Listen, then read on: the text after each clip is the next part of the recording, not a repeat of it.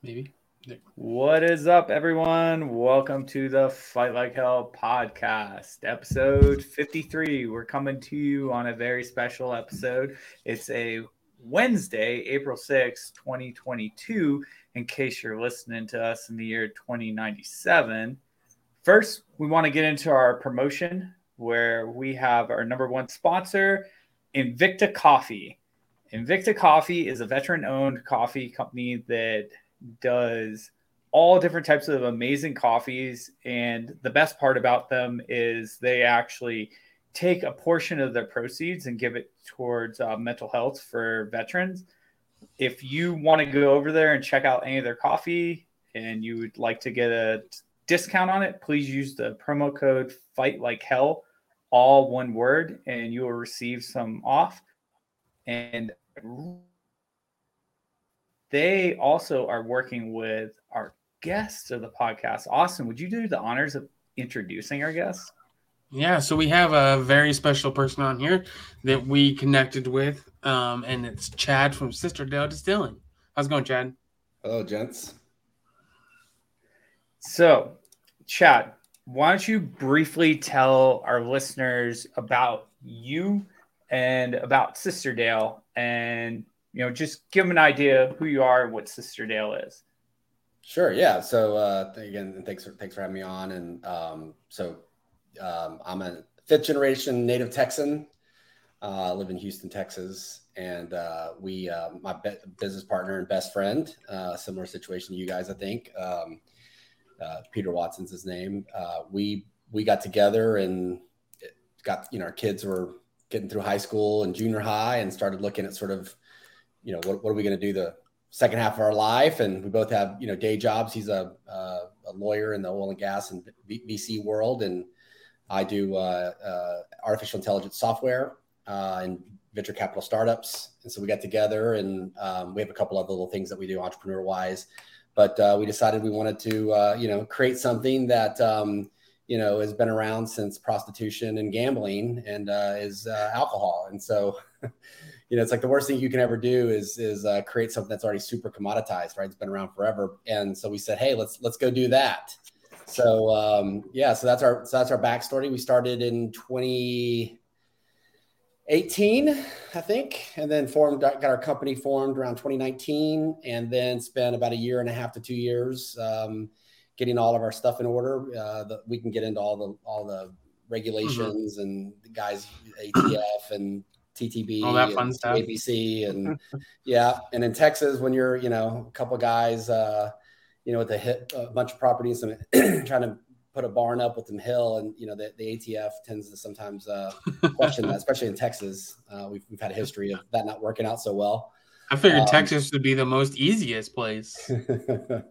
Yeah, so we put our shingle up and started working, and we can get into all of it. But that's who I am. We both live in Houston, but we operate our distillery on my business partner's. His sister's is married into a family that has, a 1,200 acre cattle ranch, which in Texas is sort of considered medium. We went out there and we got with the family. They happen to be sitting in the hill country in a little town called Sisterdale, Texas. There's two creeks, East Creek and West Sister Creek, that merge into what's called the Guadalupe River, which is one of the biggest, cleanest, most tubable river in Texas. And it's out there in the hill country between San Antonio and Austin. It just so happens to be sitting on an aquifer that's called the Edwards Aquifer. And that aquifer is a heavy limestone aquifer, which is almost the exact same makeup as Kentucky. And the climate in the Texas Hill Country also happens to be very similar to the makeup of Kentucky. So you actually have climates that go up and down. They climb, not just like in Houston where it's just hot and sweaty and then freezing and then hot and sweaty for 10 and a half months. And so that aquifer, that water that's really pure out there is where all the Texas distilleries and wineries sit. So we're on the Texas Whiskey Trail. There's probably 30 distilleries within 20 miles of us in any direction. We've got people in every direction of us that are out there doing similar stuff and doing some great Texas bourbon. Is the Whiskey Vault out near you guys? The Whiskeyville? The Whiskey Vault? The Whiskey Vault. I don't know. I know they're just out of Austin. So, is it a bar? Or it's not a distillery. No, they have. So they have Crowded Barrel Distilling. Okay, yeah, Crowded Barrel. Yes, they're in Dripping Springs. Yeah. So, that's all within 20, 30 miles. So you guys may have heard of Lukenbach, Texas, which is where Willie Nelson and all Johnny Cash and all them used to hide out. That's 8 miles up the river from us. So, but what I was going to say a minute ago is the little town of Sisterdale is population probably 10. There's a winery in there, which is an old grist mill. There's a fire department. There's a dance hall. And a couple of residents, and that's about it. But Dale means river valley. So Sister Dale, the reason they called it that town is that because it sits right in the middle of those two creeks that run right into the Guadalupe River. And so we're in that little bluff there, in that little valley. And our place is about 1.5 miles up the creek from the creek that runs right behind the town of Sister Dale, which is Sister Creek. So that's what we're doing. So we operate we run our business out of Houston. So we sort of say suits in Houston and boots in Sisterdale. So we do all our distilling, aging, all that out there. That's awesome. And we actually really look forward to getting into all the details on this, just because a lot of our listeners, including one of the co-hosts, actually enjoys bourbon, which I think all three of us have in front of us now. So I'm thinking it's only honorary that we should pour our first glasses, and then we'll get into some weekend adventures. I'm on my thirds, but yeah, we can pretend this. Okay, right? We can pretend. Rob needs to stay on one because we'll explain why. Well, this is what I'm hearing about. I'm hearing about Austin though not being a bourbon guy, and so that's what I've been waiting to have this conversation because that's fine. You're a clear liquor guy, which is fine, but let's talk about that a little bit. That's fine. So I've been drinking your bourbon. I think this is my fourth glass of it. Okay. From since you sent me the bottle, and it's actually I've already finished almost 2 bottles. Okay, continue. Okay, but I mean it's a lot better than anything else I've tried, and it's super smooth. Like there's no burning. Like when you first take your sip, your throat burns going down. So like I could drink this and have no issues. Good. Well, that's the idea. So the North Star that we use, us not being master distillers, my last name's not Beam or, Daniels or any of those. And so when you get into the bourbon business or any business, it's sort of like, especially restaurants and any of these sort of consumable products, people get in and go, well, just because I go to a restaurant and I can eat a steak, I should be able to run a restaurant. And just because I'm, born alcoholic and drink a lot of alcohol doesn't mean that I should be able to run a distillery. So the way that what we did is we set up our business, Pete and I, as running the infrastructure. Well, before I get into that, what I'd say is the opposite's true as well, which is just because you know how to cook a really good steak, it doesn't mean you have any business sense and know how to run a restaurant. That's why they have the front of the house and the back of the house. So our distilling company, if you notice, our name is Sisterdale Distilling Co. It's not Sisterdale Distillery. We are a distilling company. And what our deal is we really know how to, run the business, run supply chain, raise money, marketing, branding, all of that sort of stuff that a lot of distillers have no idea. They're just chefs. And so we wanted to build this sort of executive kitchen, and then we can plug and play our different, distillers, chefs for different pieces. So, and the chef's name's not on the building. It doesn't say Emeralds. So if Emerald ever leaves that restaurant, it's just a building.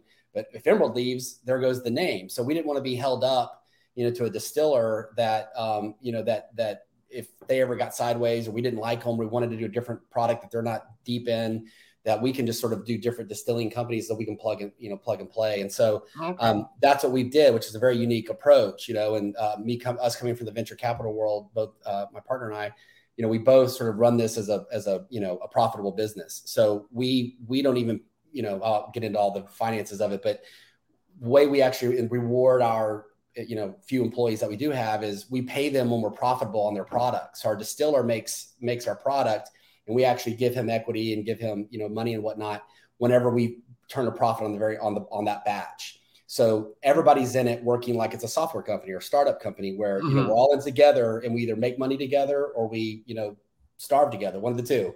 And so that's kind of how we run the business, which is a unique way where most distilleries start out with a distiller who then has a recipe, who then looks to cook it, but then has to go find people to go to market. And that's where a lot of them fail.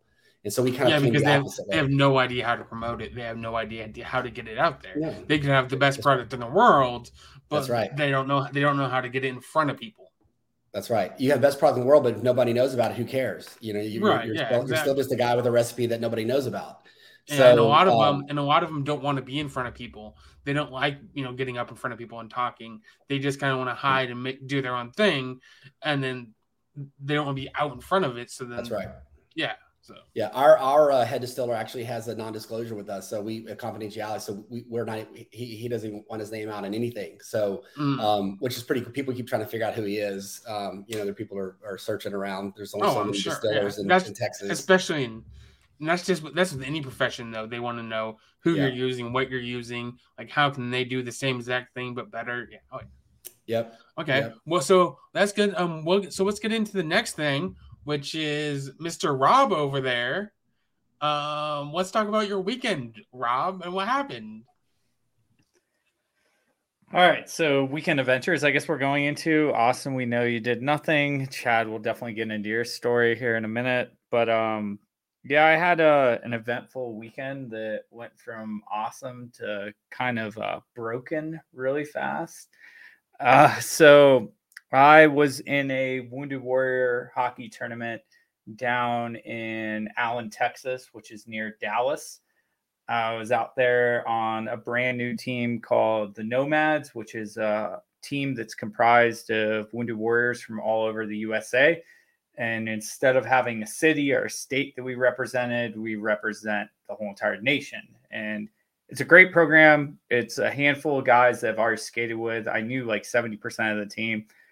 We did really well in the tournament. As typical ways that I've explained on the podcast before, I have done well at getting to championships, but I typically lose the championship. I think this was my 7th or 8th attempt in the last 5 years to win a championship. And we went all the way to the championship. We were in the third game. I played decent throughout the weekend. But in the championship game, there was a guy who was just like doing cheap shots to people. We had played them in a round robin game 2 or 3 games earlier. He did a couple cheap shots on me. He did a couple cheap shots on other players. He wasn't getting any penalties. We were in the third period. We're up 6-2. So at this point, I'm pretty confident that we're going to win the game. And I'm screening the goalie. I'm in front of the goalie as a center. And he decides to take his stick and jam it into my back as hard as he can. So that pissed me off because, there's ways that you can move a forward out of the area without using your stick. You're not supposed to use your stick at all. I looked at the ref didn't call it. So I circled around in a cycle. And then when I came through, I put a shoulder into him and I said, "Hey, motherfucker, it's Warrior hockey. What the fuck are you doing? We're not like technically a hitting league. Like we're not even supposed to really fight that much either. Like Warrior hockey is about aggressive hockey, but team camaraderie because you're playing against a bunch of other disabled vets. So you're pretty much family on and off the ice. Tempers flare, especially in the championship game." So him and I kind of went back and forth, said a bunch of fucked up things to each other. One of the last things I told him when I was like skating down the ice with him was like, "Hey, check the fucking scoreboard," which, pissed him the fuck off because they're losing. They're more than likely going to lose the game at this point. And that's when he just stopped right around our goalie and asked if I wanted to go. And I was like, "Listen, man, fuck that." And then he pushed me. So I was like, "Okay, we can fucking go." So I grabbed him. He grabbed me. We started getting ready to go at it. And out of nowhere, I get just clocked in the face by someone else who wasn't even a part of the fight. And as I got clocked in the face, I also got pulled down. So the 3 of us fell. And it went from I don't know if you can see it anymore. It's healed up a little bit, but I had a little bit of a black and blue mark from where my visor hit my nose. As I'm going down, and my face is in a little bit of pain because I got sucker punched. All of a sudden, I just feel my ankle crack, pop, and snap. And I went into excruciating pain in the ankle because my fibula, tibia, and some other bone down there, all 3 of them got broke because when we went down, the players fell on me. The guy who sucker punched me was probably like 6'4", 240, maybe 260 pounds. The guy I was trying to fight was probably about like 180, 190 and my height. So I might have stood a chance against him. And it's bullshit because typically like in fights, especially on the ice, it's supposed to be one-on-one. You're not supposed to jump in. The only way you usually jump in is if you're trying to separate your players and you don't want them to get in the fight. We're already up. So like me getting a penalty wouldn't have been the end of the world. But instead, like it kind of went a little bit haywire. People fell on me. I broke my ankle and had to be taken off the ice. However, I sat around and waited for the game to end. That way I could be wheeled back onto the ice on like a little chair so I could celebrate with my team because we ended up winning the championship. It was my first championship as an adult. It was really cool to achieve something like that. But at the same time, now I need fucking surgery and that kind of sucks. So when you called him a motherfucker, do you think that's you said they're family? So do you think that might have started it? No, I think like the icing on the cake was like me saying check the scoreboard. It's like no one wants to hear that when they're losing in a championship game. And in the past I've been really good. I was telling Amanda before the hockey tournament, she brought up, fighting and stuff and don't try to show off because I'm there. And I was like, listen, like I've never been in a fight in a hockey game. I've instigated stuff, but I've easily made the player lash out on me to draw the penalty because then we're up a player on a power play. And I had already done that like 2 or 3 times during the tournament. I had drawn at least 2 or 3 penalties throughout the entire tournament, which we scored on the power play. So it works out great. But this time, like, I couldn't take it. Like the guy was playing cheap as fuck. Another thing that's kind of random from today, I ended up talking with the coordinator for their program. Him and I reached out to each other because he's actually a friend of mine and he's been on the podcast before, Brandon Beaver, who runs the Colorado Warriors.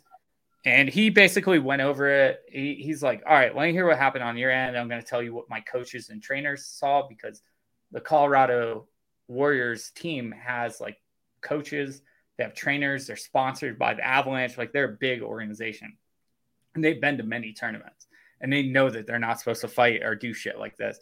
So I explained the story and he's like, that's exactly what they told me. But they also told me that you didn't even see the guy coming because he came from like behind you in the side, clocked you in the face, and then grabbed you by the shoulder to pull you down.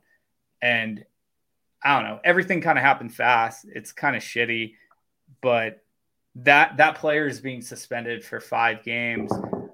He's on a verbal warning plus a suspension of 1 more, even close to an infraction like that. Like he's going to be kicked off the team because, we do get violent in these games. Like hockey is not a fucking non-violent sport, but we're not out there trying to injure other players. And the other problem he had was a lot of the leadership on that hockey team for the Colorado Warriors came to check on me.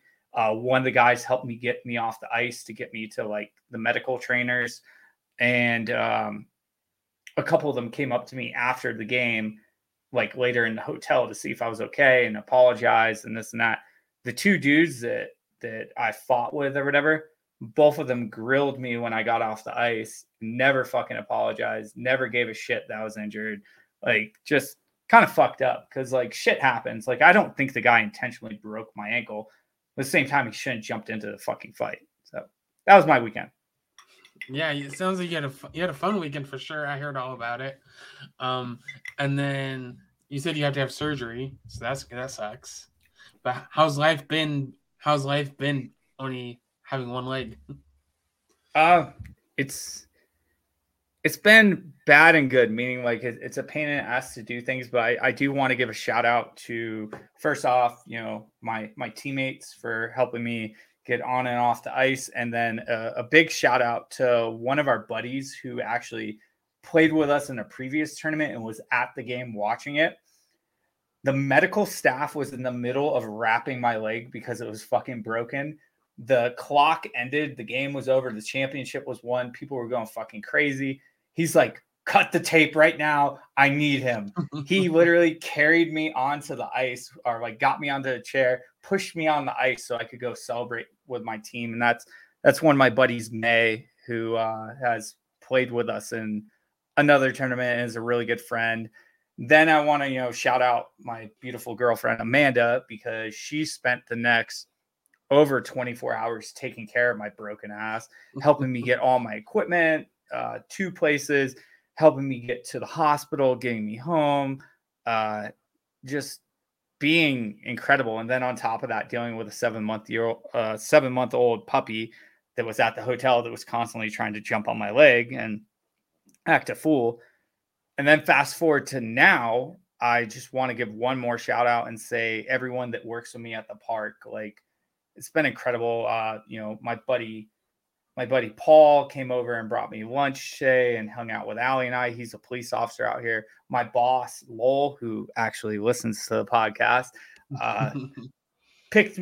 he showed up at my house the night I got home to help me get all my stuff in, help me deal with Allie. He cooked me dinner the first night. He helped me do things because being on crutches sucks, especially when you're home by yourself. I am having trouble moving things room to room. So he's come over several times to check on me, to hang out with me, to talk to me, bring me food, cook me stuff. Him and Paul both made enchiladas for me tonight. So I got to eat one before the podcast. I'm actually going to try the other afterwards. My other buddy, Chance, he's been super helpful. Everyone, it's been shitty, but it's been the best shitty that anyone could ever have, because I truly feel like I have a family out here that's watching after me, and it is literally helping me get through this. Yeah. So yeah, but that's enough about me, because I think we have a super fucking cool guest on, and I want to keep drinking whiskey with him and learning more. So with that being said, you just had an event that happened over the weekend too, right, Chad, on March 31st, or? Oh, you mean, the 28th, my birthday. Yeah. So, which I don't really celebrate too much. But yeah, I turned 47 this year. So, can we pause for a sec? You look so fucking good for 47. It's incredible. People age terribly once they get into late 30s, early 40s. Both Amanda and I thought you were significantly younger than you are. We thought you were our age, maybe younger. Experience-wise, we thought you were older than us. But looks-wise, the more I drink this, the more sexier you get. Yeah, you want to swipe right on me, Rob? Mm-hmm. Are you swiping right? No, I would swipe up. I would give you a super swipe up. Okay. I would give you a super. Okay. I didn't even know that was a thing. So, thank you. Appreciate that. Yeah. So I haven't been on a date since 1994. Probably should keep it that way. You are married. Yeah, that's right. With a lovely family. Yeah, my last date was my freshman year in college to my now 24-year married wife, and 30, whatever the math is, 28 years together, something like that. So that's incredible. Yeah. So, but I did meet Amanda when you were in Houston, because she's an H-Town resident, and lovely lady, and is going to be, hopefully modeling on our Instagram more often. But I think you did tell me something yesterday that I was asking how it was, and you mentioned something about a sponge bath or something. Can we talk about that briefly, or does that sound cooler than it looked, or what was the deal on that? I know the full details of that sponge bath. So, well, Austin, you probably gave it, because you guys are married, right? Just say that my morale was restored by my injury. Amanda took very good care of me while I took my very first shower. I don't wish she was here, in the essence of I think it would be too much for her to have to try to take care of me and take care of Finn. But if Finn was a little bit older, I could use more of those showers every night. And I might even try to re-break my leg to get another one. She would kill you if you. I should have had her come over. She would kill you. Rob, I should have had her come over and we could have co-broadcasted, together, and we could ask her if her view and version of the sponge bath was as good as yours was. It could have been a whole different angle. That it's always cooler to get it than to have to give it. Yeah, I mean, like, let's just say that there wasn't a sponge involved. It was just purely hands and a lot of soap. And she's incredible, but we're gonna keep her as a respectful lady that she is. That I adore. We're gonna have dearly. her on the podcast sometime. So. Well, yeah, we should.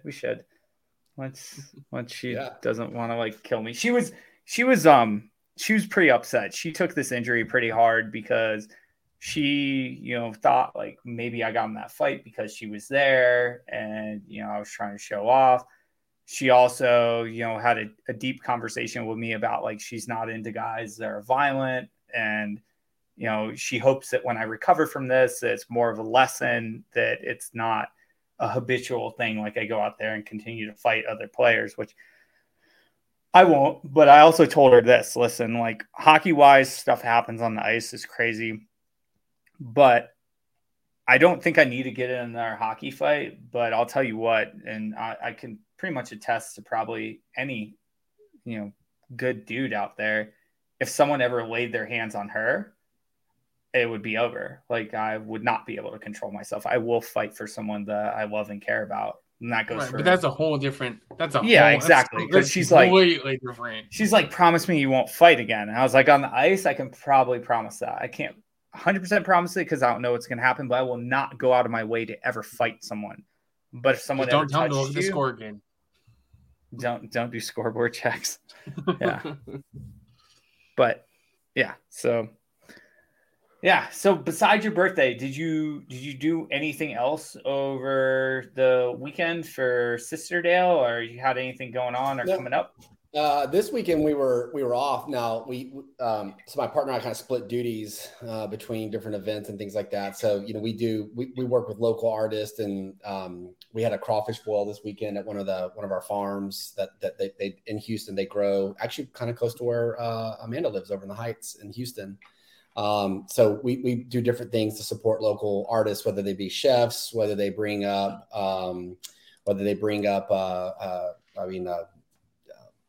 musicians.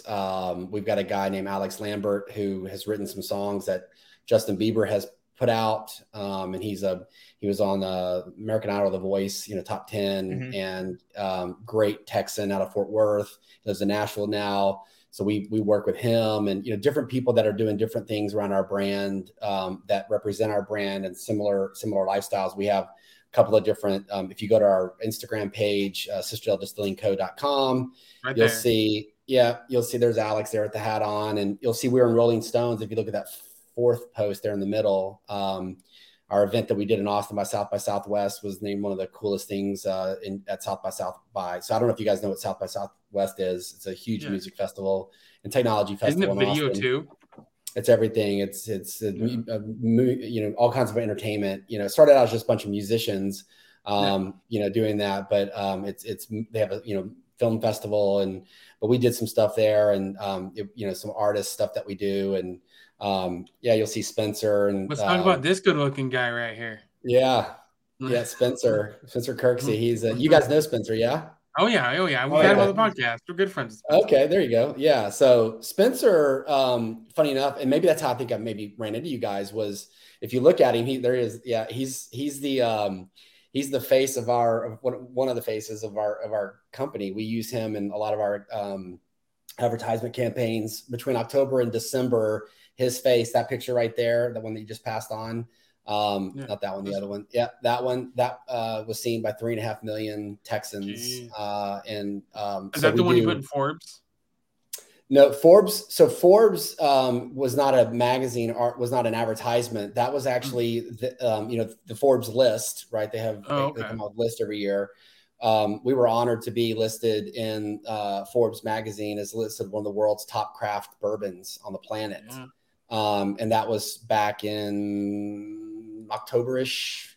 But we've won. We came out in November a year ago, so it's been 15, 16 months, and we've won over eight medals, and we're in Forbes, and we're named one of the best micro distilleries. And what you're looking at now is our other buddy Spencer, with Invicta Coffee, who you guys mentioned a minute ago. Good friend of ours.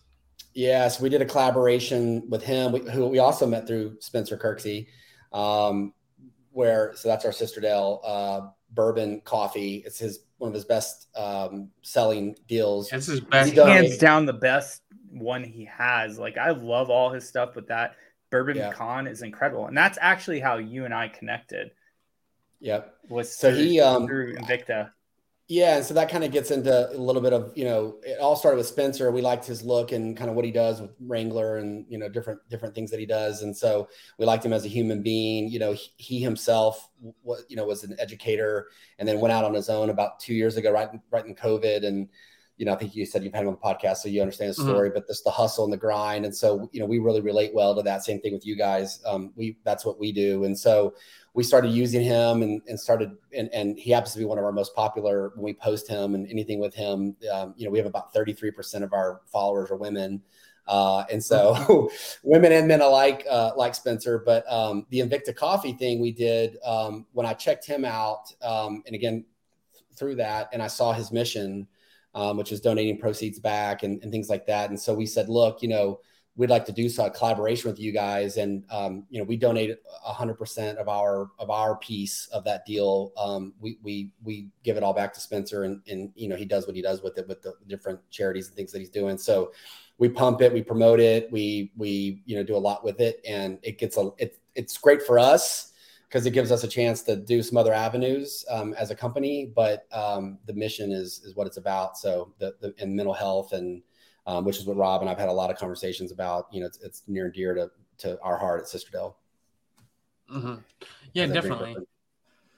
Yeah, and actually, on that note, we definitely met through Spencer, and got connected. You found out about Save Our Six, and you had an interest in that when we talked on the phone for two different reasons. One was your brother, and one was the mission behind like mental health, even though that you're a bourbon company. Would you like to go into some detail on that about like what your brother did and, what your thoughts are on the veteran community and like, the promotion of your alcohol? Yeah. Yeah. So, my father, did 2 tours in Vietnam, and growing up, when he came home from Vietnam, to this day, his body bag is still packed up in the attic. So my brother and I, we were little, we'd go up in the attic and he had this big green, and never unpacked it. I mean, 20 years later, 40 years later. And so, we kind of grew up a little bit of that Vietnam post-traumatic stress, which wasn't a thing then. You just sort of had to suck it up and, men were men. And, one day to the battlefield and 2 days later, you're, you're driving down the street and at the grocery store, and it's amazing how far we've come. But yeah, both my grandfathers, my uncle, my brother they're all, military. My oldest brother, who I'm referring to, he was a Marine scout sniper out of 29 Palms, and was in the 1-7, I believe is his unit. I'm talking like I know. I'm trying to get street cred for being military, and I'm not military, but he did that for a while and rode bulls professionally in the military, and was I don't know, brown belt or something like that. And he was always he was dealt with drug addiction in high school, and so he's always sort of looking for something, fighting, drinking, partying, Marines, bull riding. And so, and we have a lot of mental health in my family, a lot of mental health issues. And I myself, I'm on Prozac, I'm on Lexapro, bouts of depression, anxiety. I'm in a very stressful, world in both my venture capital and software business, and both starting up and running a bourbon business. So, when I see grown men not being afraid to talk about those things, that's big for me. And then when I see suicide, I don't think I was meant to talk to my brother before this podcast to see if he cared about it, if I brought it up, but I don't think he does. So I'm going to. But he came out of the military. He had one of his friends staying with him for like the weekend, and my brother was taking a shower. They're ready to go out. He's 20-something years old, and he hears a gun go off in his living room, and he goes out there, and his buddy had gone into my brother's room and taken his Desert Eagle out of his nightstand and shot himself on his couch. And so stuff like this, is crazy. And then when I was talking to Rob, he's talking about how many friends he's lost and, things like that. So for us, it's a really important, and you don't have to be a military or even a first responder. Like I said, I mean, there's everyday people struggle with mental health and with COVID and yeah, I can go on and on and on, but yeah, it's near and dear to our heart. So anything we can do and we can promote, like March for Miles. And when I saw that going on, I was like, what can we do? Can we, I can certainly march, but what can we do as a brand to make this where more people would want to get involved? And so we said, well, let's, hey, we'll throw some bourbon in. And so just that's the kind of stuff we do. Yeah. And I think one of the things that made me like you even more, just as a human and our conversations that we've had over the past month and a half that we've known each other. It's not that like you've given me some incredible bourbon. It's more that you have a brother who did very similar line of work as myself, being a recon and sniper guy as well for the Army. You also have witnessed what he went through on the PTSD spectrum for losing friends that were close to him.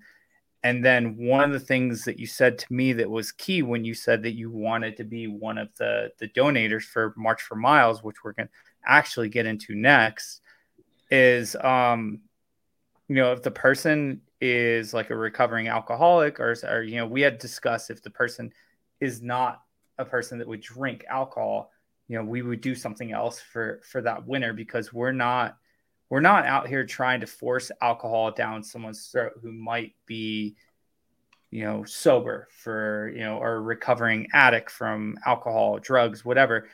And I just think it's good that there's companies out there that are for a profit, but not at the profit level of like, hey, let's just try to give alcohol to everyone, because alcohol isn't for everyone. And it means a lot because it goes against your character and like what you stand for. So it means a lot, I know, to both Austin and I. And that was like one of the reasons why we're like, we have to have him on the podcast. And, like I wanted to develop a friendship with you beyond like whatever the fuck, I take pictures of, and you supply me with whiskey. Like, I don't know. You mean a lot to us, Chad, and like your background mission means a lot to us. So that was one of the big reasons why we wanted to have you on the podcast. Yeah. And we like having people that like, cause there's plenty of people and plenty of companies out there that say they want to help and say that they, support military and all these things, but it's a whole different thing when, you put your money where your mouth is and you show that you want to support and, that you actually do care. Especially with like Invicta. Like you've done a lot for them. All right. Okay. Well, even smaller companies.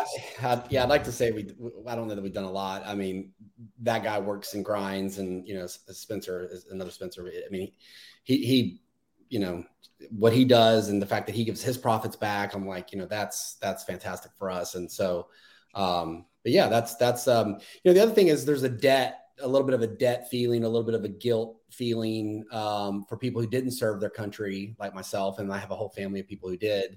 You sort of feel like you're in debt, and so the word fraud is not the right word, because I don't know that I'm weaker or something because I didn't go serve. But there's something different when you pick up a gun and you get on an airplane, you fly overseas, and you don't know what's gonna you don't know if that's your last day. That's a whole different thing than battling the corporate world and all this kind of stuff. And so it's a little bit of debt payback, and I think we're at a spot. I don't get too political, but I think we're at a spot where too many people just take that shit for granted, and you don't, and not only take it for granted, almost like nose despite the face, right? People in this country have kind of lost sight of the freedoms that we have and take it for granted, and you don't know it until it's gone to something like Ukraine or something like that, and people start throwing around, let's get over there and do all these things. Well, you're not the one that's getting on the horse and riding into battle. That's a whole different yeah, and that's unfortunately part of the media is a lot of people or quote unquote professionals that have no idea. They've never been overseas, they've never been in a war, they have no idea what they're talking about, but they're these professionals that think that they know what's best. That's right. So for us, it's like, well, what can I do now, to pay my debt, and try to, in whatever way I can, pay my debt back to society. And so the only thing I can think of is, one is to help those people who came back to do something. And mental health is, like I said, is a big deal. As I struggle with myself. And so when I see these companies, it's just like, I just want to like jump on and whatever we can do, and whatever little that we can do. But the alcohol thing is a big deal too, because we're not, if you look at our page and our bottle, this white label that we're drinking, this is an $85 bottle. It's expensive. It's one of the most expensive bourbons out there. Ultra premium in America is considered $55 and up. So if you go to a liquor store, anything that's $55 and up is the highest category, ultra premium. This is 85. And then this here is, 200. So 180, I think you can get online for 180, but it's 200 retail. So these are very expensive bourbons. It's not made to chug and slam like Rob did on that first pack. I sat there and I was watching, I was on my bike, which I thought counted for March for Miles, but I was getting a bunch of miles in, and then I realized I had to readjust. Yeah, your numbers are so high. I'm like, what the fuck? How is he beating me? I know, Rob, you're like, man, this is fast time. And I'm like, I'm riding a bike. It wasn't really that fast, but anyways, I had my phone on my handle on my mountain bike, and I actually was watching the video of you guys, and I'm just watching him. This first, like, yeah, I just met this guy, I'm drinking, and and he's just guzzling like he's about to do right now, and I'm like, oh my god, you're about to get fucked up. I mean, this is 94% alcohol. This is 108 proof. Okay, I still need to try that Blue Label. So it's so fucking good. So he sent me home with a bottle of it, a sample, one of your sampler size that I've hiked with and stuff before. Like, oh, it's so good. Yeah, so the fact that it doesn't burn all this, but this is not made. It's like a really high end steak or something. It's not meant just to slam down. You're supposed to like slowly drink and enjoy it. There's plenty of alcohol brands out there that are let's go party and get wasted, and we're at a different point in our life where we want to enjoy life. We want to enjoy things. We want to we're not trying to be the chug and glug whiskey company. And so it's a finer thing. Yeah. But I did talk to Rob, back to his point that a minute ago, which was like, hey, if we come on though, are we going to trigger anybody, especially in the veteran community that's struggling with post-traumatic or alcoholism or any of those things? Like, I don't want to trigger. I don't ever want us to trigger somebody, because they may be following you guys because they like what your brand is. And then all of a sudden there's an alcohol thing that's thrown in that you guys are promoting.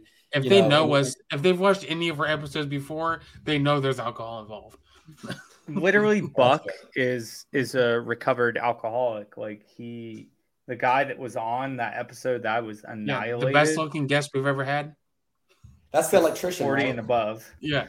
Well, no, actually, I don't know. Chad might give him a run for his money, but he's in way better shape. I've seen his shorts pictures on Instagram. He's thirst trapping hard, man, and he's smuggling some grapes, or he's packing some heat down there. Jesus Christ, man! He listens to the podcast. He's having grapefruits down there. Buck, it looks like you got a big dick, bud. So that's our deal, and we're glad to help. And anybody that's hustling and small business that's grinding, that may not have access to venture capital and things that we do, we just try to help out. And so by us, I can't remember how many followers Spencer had on his Instagram on Invicta before we got involved, and we started pumping that. We were doing, like I said, we did 3.5 million, reach outs over the 3 months of the holidays, and Invicta was in that rotation as well. So, and these were to, targeted audience to pretty high net worth people that can afford $80 and $200 bottles. And so we were pumping the Invicta, to all of our hunting people. And we have a lot of hunting guides and stuff who follow us, and some of our ambassadors you'll see Jedediah and some of them, that Lindsay, who's super awesome. These are people that are, sponsored by some of the best brands on the world around hunting and fishing. And that crosses over to the military group a lot as well. And so we're just trying to do anything we can to help Spencer. And the coffee's good. And so he grinds out. And so that's, same thing with, again, Spencer in California, same thing. They grind him and Paul.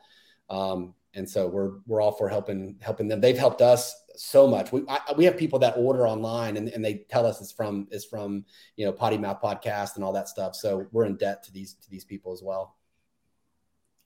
Yeah, and it's it's good. It's good that, like, Austin and I have talked about this quite a bit on the podcast, and, we'll bring it up again for the heck of it. There's a lot of like negative connotation that goes with social media, and there's also like a 180 side of it where you get these incredible connections that, businesses help other businesses out, and they're doing it not necessarily for a monetary gain, but just for the fact that they believe in the other person's company or they support that person. And it's just nice that there's people out there that you can connect with and have all these connections with. And I don't know, like, I'm very happy that we kind of like formed some sort of, what do we call it? We called it, instead of like a partnership, we called it a friendship. Like I thought we were getting married, but yeah. I mean, like, Amanda might get jealous as fuck, but yeah. my wife will be like, "You can have them." I've done it 25 years. Had it for so long. Yeah, I've done it. It's enough. No, just like collaboration and stuff. I mean, we just want to be able to help out. And again, like, I mean, we're more honored, that the military community is liking our stuff and supporting us. Mm-hmm. We know we're expensive. We're not trying to be expensive for the sake of being expensive. That's like the worst, a brand that comes out that's no one's ever heard of, that's super expensive. That's like a death trap in the business world of what not to do. But it's because of what we do and the products we use and the ingredients we put in there. And like you said, at the end of the day, the word delicious is our North Star. So we don't chase, recipes and things like that. We chase the word delicious. And when you can drink a 94 proof piece of alcohol, granular alcohol, or you can drink 108 proof, which is what our blue label is. I mean, you go back to like Wild Turkey 101 or Bacardi, all those back in the day where people would light flames and spit it out, catch on fire. But you drink our stuff and it tastes like, it just is so smooth. The art that goes in, the work that goes in to making super high proof bourbon taste super smooth and delicious. That is the art and the craft of what we're into. And so, this product here, that it took us over a year and a half to get this product right before we released it. And there's 5 different bourbons blended in here across 4 different grains, between corns and wheat and barley.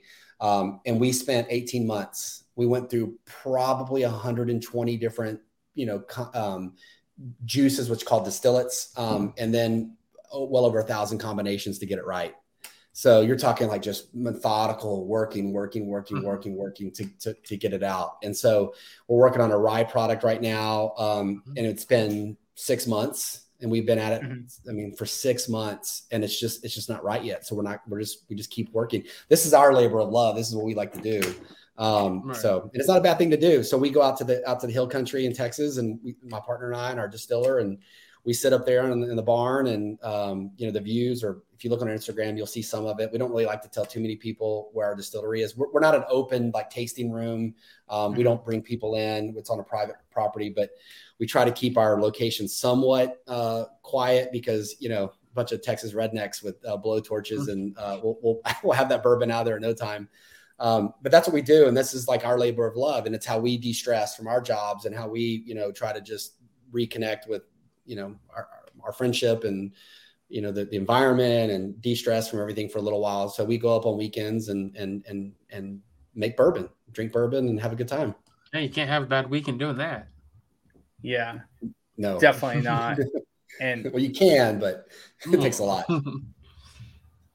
Yeah, and one of the things that I also wanted to mention too was, you and I started talking on Instagram, and before you and I even discussed like doing anything like a meeting and everything, like I went out and actually purchased the bottle because which I appreciate. Yeah. Well, and it's one of those things that like I appreciate the fact that you send us stuff too, but I wanted to go out there and actually like test the stuff because Spencer had already talked about you guys quite a bit.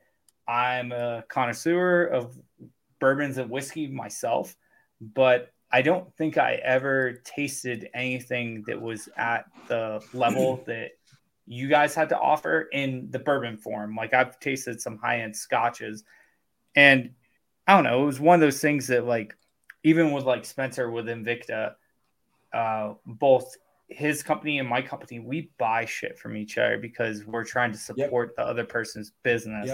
Because none of us are looking for free handouts, and we also want to support each other. So for those of you who think I just got free whiskey all the time, I actually bought my first bottle from them. Well, and that's one of the reasons as I pour another deal here. And so that's one of the reasons I really liked it too, is because so many people ask us for free stuff. It's like everybody asks us for free stuff, right?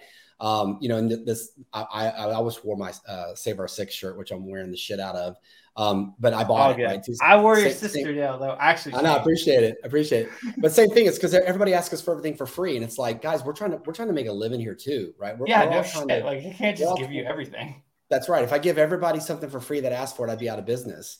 But because I actually saw you buy it, I was like, okay, so this guy's serious. That meant a lot. It's a lot to buy an $80 bottle of bourbon. I mean, it's a lot. It's expensive. I mean, people have running shoes that so it meant a lot to us, and so I really appreciated that as well. And we're gonna get a hotel room soon, or are we just gonna keep having this love fest? I'm sure the audience is just gonna keep building it up. We're gonna just keep building it up till Amanda gets really jealous.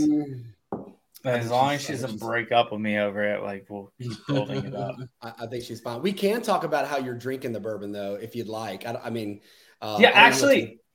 So what's going into the details on that? Yeah, you got the ice. Yeah, because I'm a bitch. Like, let's be honest, I'm a bitch. I tried. All right, explain the process. We can't drink it out of it. Actually, supposed to be drank. Yeah, we can't be drinking it out of Glencairn's over here.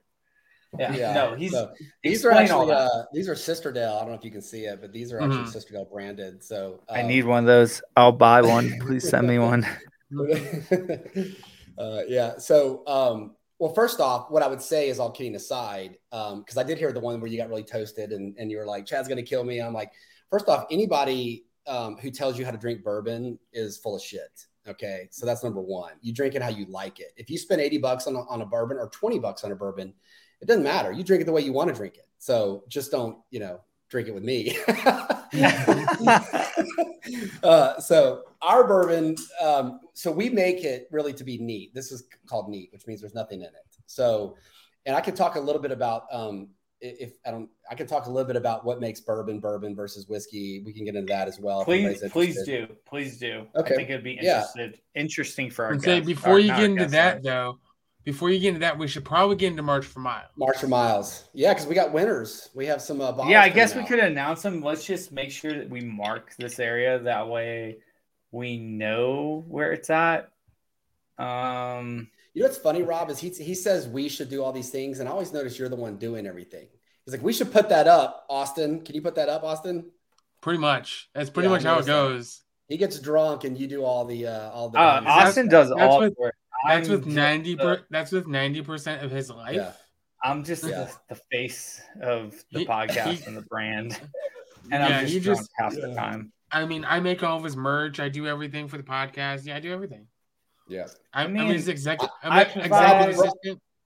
Tattoos, a mullet, and I can't provide that besides to Amanda because she's my girl. But I'm just saying, there are benefits of having me as a co-host. Is there? Yeah. I don't know. We're just guessing at this point. Yeah. So Austin. Let's go into March for Miles. Let's finish that off, and then I definitely want to get more information on how whiskey bourbon's made and how it's actually supposed to be drank. You just drink it out of the bottle. You can.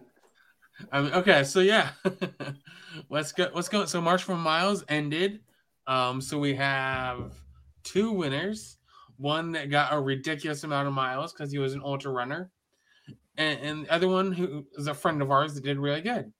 So the first place for men's is Charlie Godwin, which was what's her name? Kendra's dad. Can we see their Instagram, or does he have an Instagram? Yeah. Maybe he doesn't. I don't think he has an Instagram because it's her dad. His daughter does. Yeah, okay. And that's 109. He got 192.86 miles, God, and that's because he's an ultra runner. Yeah, but still, I was only 82 miles behind him. I should have been able to catch him.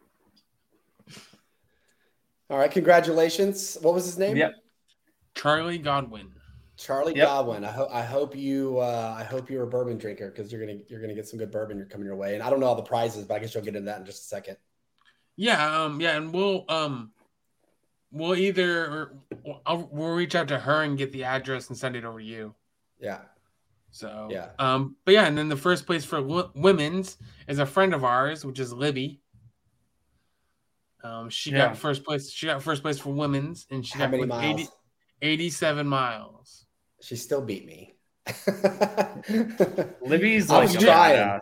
If you didn't do all your miles on the bike, Chad, okay. I took those out, and that took out about half my mile. Where did I finish? Who was second and third? Let's. Do you have those? Let's see. So second was not you, Chad. No. So second was George the Sailor, and he got 151.75 miles. He's the guy that I see marching on the deck. Yeah, he marches on the battleship. Yeah, on the battleship. Yeah, I see him. Yeah, okay. He's an active duty guy. Yeah, and then for women's, the second place was Lisa Godwin, which is her mom was Kendra's mom. Wow, that's a heck of a family. The first place. Yeah. All right, and then where did Rob is saying he got 100? Go ahead and do third. Rob was third place. He's slacking us, right? That he's got 110 miles. So, okay.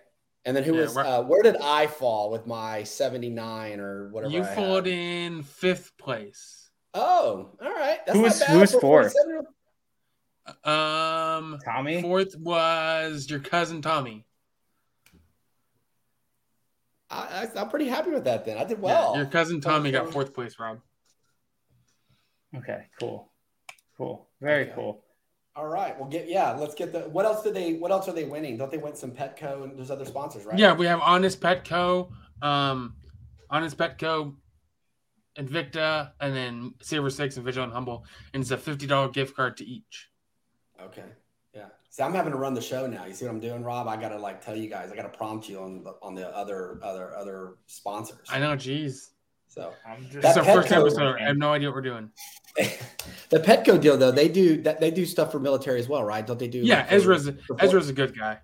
Yeah, he's been on the podcast. That was actually one of my favorite podcasts that we did. That was family friendly, I think, except for the fact that a naked baby ran onto the screen at one point. Yeah. But Honest Petco is a great company. They give back to first responders and military, and they've followed them. And like I said, that George guy, Allie loves everything. Sailor, George the Sailor, the electrician. I see all these guys. They all started following us, so I appreciate it. So if you hit us up on Instagram, you're talking to me. I'm the guy that runs our Instagram, and so if you're ever you're looking at the marketing department, the social media department, the IT department, this is you're looking at everything. And he will respond, very fast. So is that a dig, Rob, that you think I respond too much? I'm too thorough. Is that what you're saying? You're very thorough. I'm very thorough. Yeah, sometimes I'm like, I can't keep. I'm like, I can't keep up with this, Austin. Please talk to him. Like that morning, you are such a morning person. Can we talk about morning person versus like night person? Sure. But honestly, I'm impressed you're actually keeping up with us tonight. Like, I feel like you're in this conversation. That first meeting we had, I was so happy that Amanda was there because I could not keep up. Like, you're just on it. Like, so much details about like what your company is, like what the vision is. You present numbers. It was just, I could not keep up with you in the morning. I was like, I didn't have enough coffee for this meeting. But like you and Amanda like flowed off each other. Thank God she was there.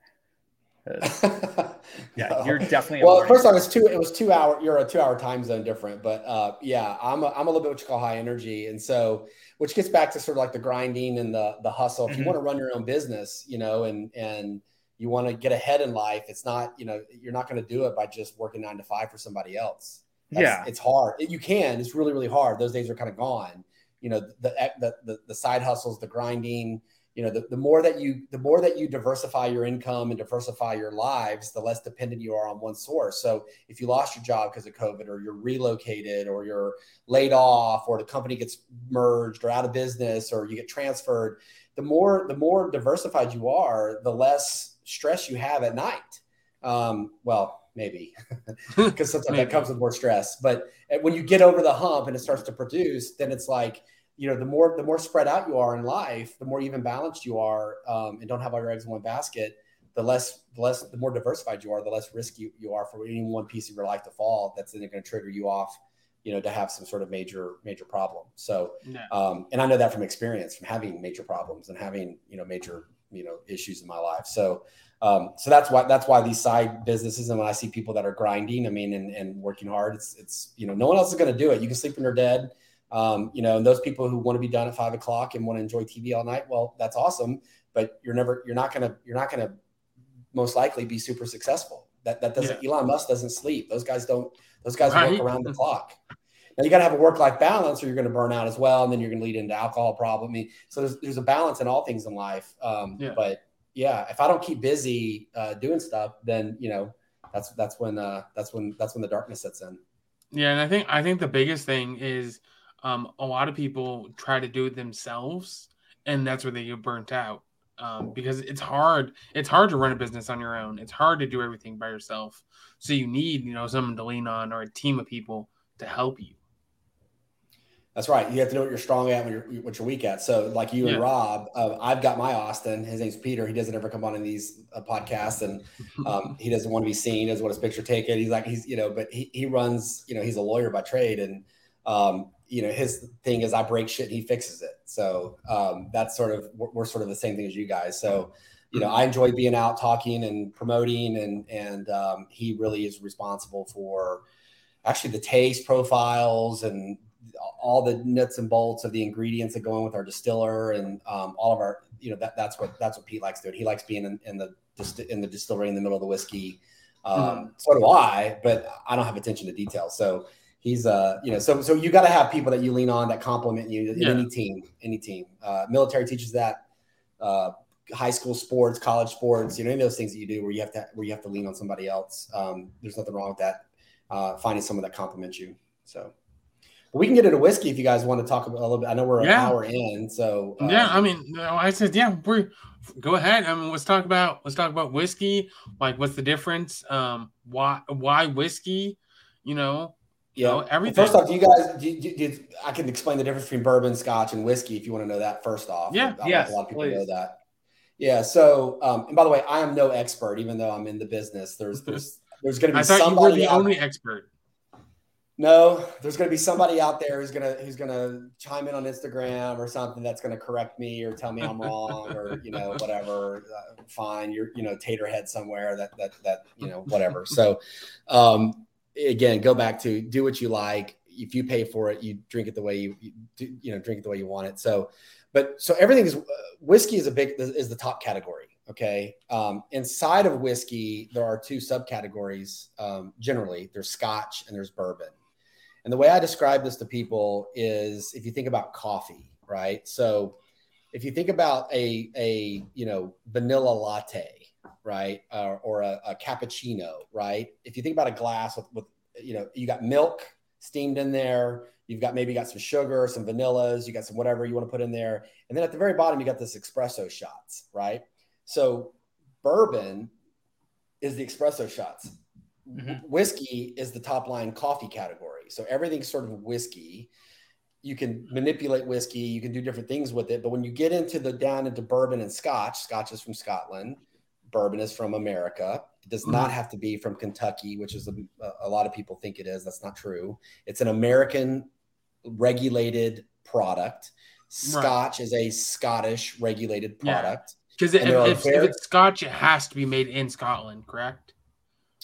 I'm not an expert on Scotch, but I'm not an expert on Scotch, so I don't know if it has to be made in Scotland. But I don't know any that's not made in Scotland. It's a product of Scotland, so it's their regulated product, but it has peat in it. Versus, so let me kind of walk through this, right? So whiskey is the top category. So you have Crown Royals, and you have these different things where people take whiskey and they put it in port barrels and wine barrels and all this sort of stuff. But as you roll down into bourbon and scotch, those are very specific products. I'll talk about bourbon because that's what I know about. Bourbon, inside of this bourbon bottle, okay, there's four things. There's grains, okay, and bourbon. I won't go into all this regulatory things, but it has to be 51% corn. There's certain grains that you can use that you can and can't use, things like that. So, but bourbon has to be 51% corn. But in this bottle right here that you just said tastes so awesome, tastes so smooth, tastes so sweet, so delicious. You know, people get in it and they go, oh, it's like a creme brulee and all this kind of bullshit. But what you got inside of it is grain. You got water, okay? You've got wood, the barrel, and you've got temperature and time. That's all that's inside of here. So when you drink it at the beginning, Austin, you go, wow, it's super delicious, like so smooth, so sweet. We did all of that with grain, water, wood, and temperature. That's it. And the temperature is controlled by God, not even controlled by us. I mean, we don't our barns have no temperature, no air conditioning. If it gets hot outside, our product that we released in last summer went through a 2-week freeze. It was below 13 degrees for over 2 weeks. It should below about 28 degrees, but it hit 13. And so for 2 weeks straight, and we thought we were like, oh, well, let's see what it does. And it took some product that we had in some barrels that we actually were going to throw away. We were going to just dump. And it turned it into some beautiful product, the freeze. We had this long freeze 2 years ago. You guys probably saw on CNN and all that stuff where all of Texas was shut down. That took 3 barrels, 160 gallons of product that we were just like, I was just sitting on. Didn't know, we made it, we mixed it, didn't really like it. And now it's maybe a special single barrel release that we do. That's actually going to be probably pretty expensive. So that's what temperature can do. So if you think about coffee, right, and you have really good beans, which in here you can have really good grains, but you have shitty water. If you take ditch water and you put it through your coffee makers, that stuff's going to taste like crap. Vice versa. If you take what we use, which is Heart Water, this is I don't know if you can see the brand. This is, and they don't pay me. We use this is a Texas rainwater. This is harvested out of Austin, Texas. It never touches the ground. These people are really awesome. They do a ton of mental health stuff too. And so they have recovery centers, like 100-something recovery centers in Texas. But this is called Heart Water. And what it is rainwater that's harvested and never touches the ground. They go through all these purifications. It's pretty expensive. We actually finish off all our bottles with rainwater. We don't use tap water, city water. So stay with me, right? Coffee, if you have really good grains and beans, but you have shitty water, or vice versa. If you have Fiji water and really shitty grains, really shitty corn, cheap corn that was burned or through droughts, then your coffee is not going to taste good. You got to have both good beans, good water, right? And then you have to have a good temperature. If you run coffee at 200 degrees versus 60 degrees, that coffee is going to taste different. You can burn it or you can not cook it at all. It doesn't open up.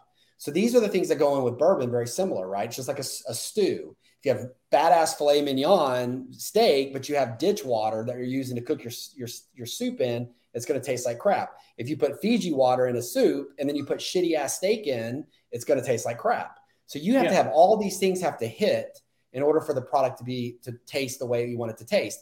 There's no sugar in here. There's nothing in here that makes it smooth. Whereas like Crown Royal or a Canadian whiskey, you can blend it with stuff, port, wine, tequila. You can put it in barrels that have sugary wine in it. You can do all those things to whiskeys.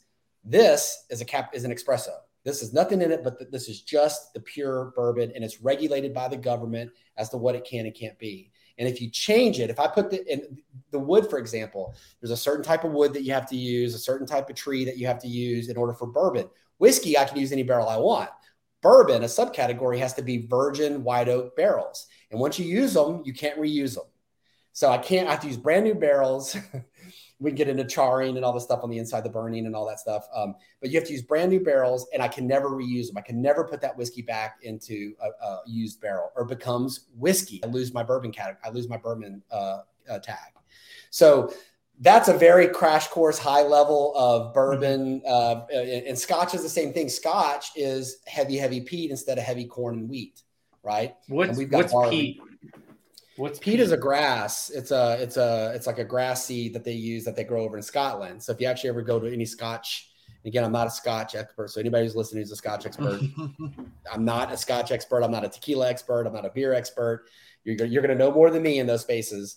But you'll see them. They're actually chopping this like muddy peat, and it's got this grass in it. And that's the peat. It's the grain they use. We use 2 different types of corn. I'm not going to say the corns. We don't give out a recipe, but one of them is a very rare, hard to get corn. We use wheat and we use a little bit of barley, and those are the 4 grains that we use in our product. Okay, and then you guys. No, you're good. No, you're good. No, it's awesome. Like in my personal opinion, like I think it's really cool that you're actually like detailing everything, because it explains it, like breaking it down that way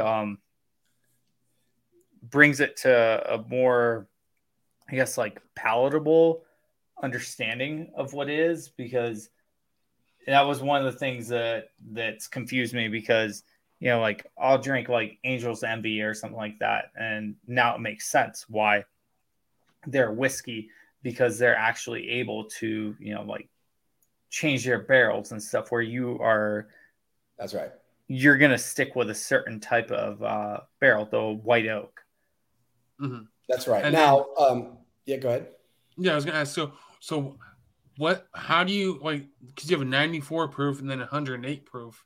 So explain that like because you showed me that a little bit, because you had like a sample for me that was like what, 114 or 119 or something I think I gave you 116, 118. So okay, crazy. Yeah, so that came straight from the barrel. So and yeah, you'll see us every now and then on our Instagram. You'll see us drilling a hole with a drill and pouring straight from the barrel and pulling out. So what you're getting into, we can talk about proofing, and then we can talk about cask strength. Let's start with cask strength. We'll start from the top and work our way down. Because cask strength is straight from the barrel, correct? Yes, in general, cask strength. The barrel is the cask. And so the reason I'm pausing is because there's some marketing bullshit that goes on. That's stuff that's maybe like 105 proof, and they call it cask strength, but it wasn't really cask strength. It's just super aggressive on the proofing. A lot of bourbons are in the 80s. And so what you do when bourbon is hot or strong, medicinal, the afterburn, the ethanol burn, all the stuff you're talking about, Austin, what you normally drink, the way you get around cheaper. I shouldn't say cheaper, because I'm not trying to diss anybody else's product. There's a lot of great product. By the way, there's a lot of $20 bourbon.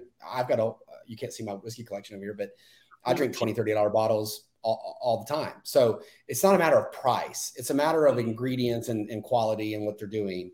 But the way that you soften a whiskey or a bourbon is by either putting water in it and you proof it down, right? You recask it and put it in some barrel that the wood. So when wood, the barrels, think of like, these are like what's called like the stives of the barrel. Mm-hmm. Okay. And they're all round. This is like the inside of a barrel, right? So they're sort of like round, but inside what happens is as wood gets hot, okay, it starts to open, the pores of the wood open. Right, and so the liquid goes in. Okay. So in the summertime, bourbon's going into the wood. Wood has sap and natural sugars and sweetness in it, right? That's all you taste in here. The sweetness you taste in here is from our grains and from the wood.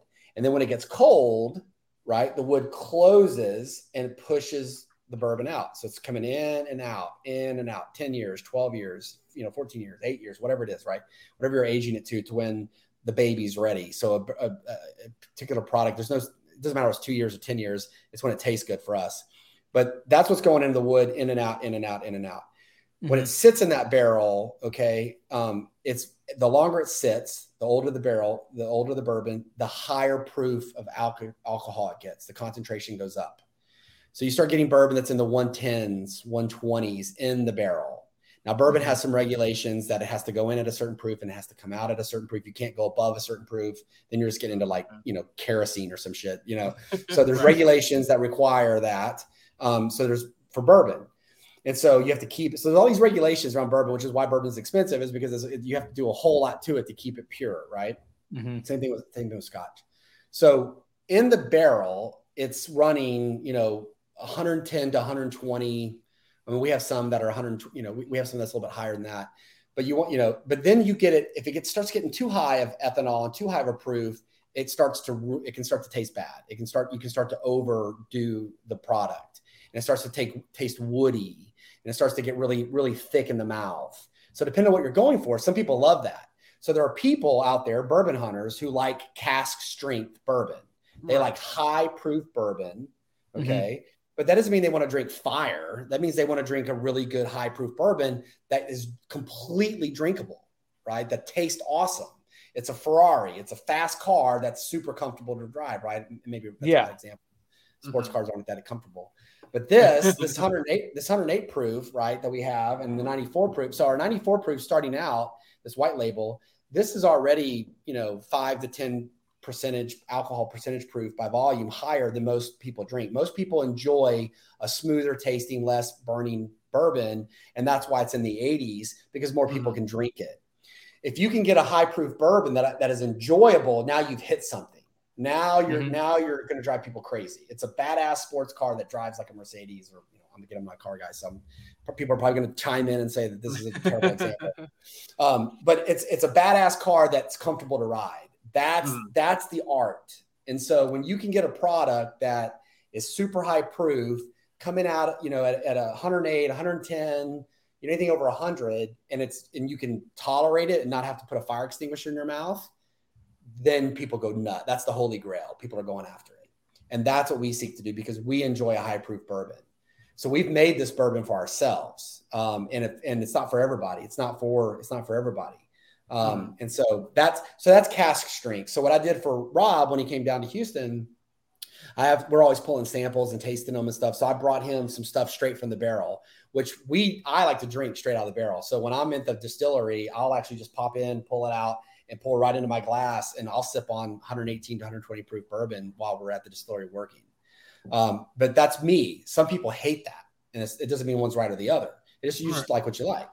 So what Rob's doing by putting ice in his glass is he's cooling, and I don't mean cooling because it's cold, but he's watering. That ice is melting off in the glass, and it's proofing down the bourbon. It's pulling it down some. So he doesn't necessarily like a high proof bourbon, but he likes our taste, but he needs it to come down a couple of gears. He needs it to drop down 10 miles an hour in the car. So he's taking it from 5th gear to 4th gear, right? That's what he's doing. He's pulling it down. And so it depends what some people like, Angel's Envy, they've got high proof, they got mid proof. It depends on what you like. So I don't know, I'm on a tangent there, so you guys can interrupt me and tell me. No. To me, it's all fascinating. And like some of the stuff you've already went over with me, and, we had talked a couple of days ago about like what we were going to talk on the podcast about. And like, this is definitely one of those areas I think people that like enjoying whiskey, bourbon, scotch, or whatever will find interesting. So at minimum, I'm a fan of the information. So yeah, thank you. Thank you for breaking it down. So that's the cask strength, and it doesn't make you a better whiskey drinker or more sophisticated because you like higher proof whiskey. It doesn't. Again, anybody tells you how to drink whiskey, you pay for it, you drink it the way you like it. Just don't put Coke in our stuff because you're wasting your money. You could put Coke in a creek. I have to have ice. It's just drink it. It tastes like, I'm trying to think. So like the taste is good. Let's do I this think real it quick, goes Rob. into what you were saying. Huh? Let's do this. You two guys take first off, take it. Okay, get your bourbon. Austin, you got some? Yeah. All right. So first thing, put it to your nose and open your mouth and breathe in. Should I take my ice cube out? No, it's already there. Okay. So what am I doing? Breathe in with your mouth closed first, Austin. Is yours all watered down too? Do you got a bunch of ice in yours? Of course. I'm not gonna. No. So what am I doing? Because I just finished my second glass. I was supposed to only have one. Damn it, Rob. I'm gonna tell you guys. So take a fresh glass. Take that ice out of there, and take a whatever you're gonna do. Put Austin. I don't see you following along here. Oh, go rid of ice. Yeah. Rob, My ice is melted. Pour some fresh. I know you're just drinking water now. You're drinking like 75, 80 proof, like watered down nothing. Go pour that out, Austin. I have fresh. Okay. I have nothing in there. It's a fresh glass. It's a cold glass, but it's a fresh. That's glass. fine. So pour some bourbon in there, and I'll go white label since you guys are doing it. Right? Okay, how much? I'll be back. Like I'll have to go get a little Peter bit. Mine's in my kitchen. Are you going to participate, Austin, or I have to get some. We'll continue. Let's fucking go! Hurry up, Austin. All right, we'll wait for him for a sec. Okay, we can do that. Yep. We'll wait for him. We'll talk about something else for a minute or two. But we can talk about the regulations, the hustle. Yeah. Talk about like the ATF stuff and a couple of things you were telling me when we met for the first time. Our listeners might be interested in that too. Yeah, so I listen to you guys, and it's about the grind and the hustle, and people are trying to start their own businesses and things like that. And so it's not easy to do that, but the amount of regulations that go in from the federal government to prevent people, right? These go back to the old blue laws. Did you guys have blue laws? I'm a Texas. I'm a Southern Bible Belt. Okay, so blue laws were back in the day when you couldn't be open on Sunday. Nobody could be open on Sunday because you had to be at church. It's called blue law. So in the South, you had a lot of laws going back to prohibition that, that was sort of syntax, right? So gambling, tobacco, drinking, bars, things like that were sort of, the sins of the time. And they were heavily regulated. So if you wanted them, you could do them, but they're expensive and it takes a lot of work. So I was fortunate enough to partner with my best friend who happens to be a lawyer. And so, it takes probably, $250,000 in legal in time to get a license to operate a distillery. And you have to be federally regulated, by TTB, which is a version of the, I think it's IRS. They have TTB, which is tobacco. And anyways, I don't know the acronyms. My partner does. And then once you get regulated by the federal government, you have to then go get regulated by the state. So that's the Texas Alcohol, TABC, Texas Alcohol, Tobacco, and Firearms, which participated with the ATF on the Waco raids. So you'll see them whenever some redneck barricades himself in a hill with guns and explosive. That's the ATF and TABC, which is the alcohol licensing group. And so you got to get regulated there, and then you got to go get county approval, and you have to post these signs that are huge that say for like 2 months, it says, we intend to distill alcohol on this property. If you have any issues whatsoever, please call this number and raise a protest. So they make it very difficult for people to get into manipulating and alcohol, which is called rectifying, which is messing with alcohol or distilling. We have a license to allows us to distill, which is fresh from the grain to glass. And then you also have rectifying, which is taking other bourbons and mixing them and making something out of them. And you have to be licensed to do both of them. You can't handle big volumes of alcohol without having a license, both federally, state, and county. Okay, and then you were talking about like the issues you had with the ATF. Or we didn't have any issues with the ATF. The process with the ATF. Yeah, well, in TTB, the federal agency that regulates the alcohol and distilleries, we didn't really have. Wasn't so much issues. It just takes a long time. It took about 2 years of legal, processes and licensing and FDA approval. And, we'll be out at our barn working, and we'll have someone pull up and they'll have a gun and a badge on them, and they're going to do an inspection. How often stuff like that? Pretty, once, twice a year.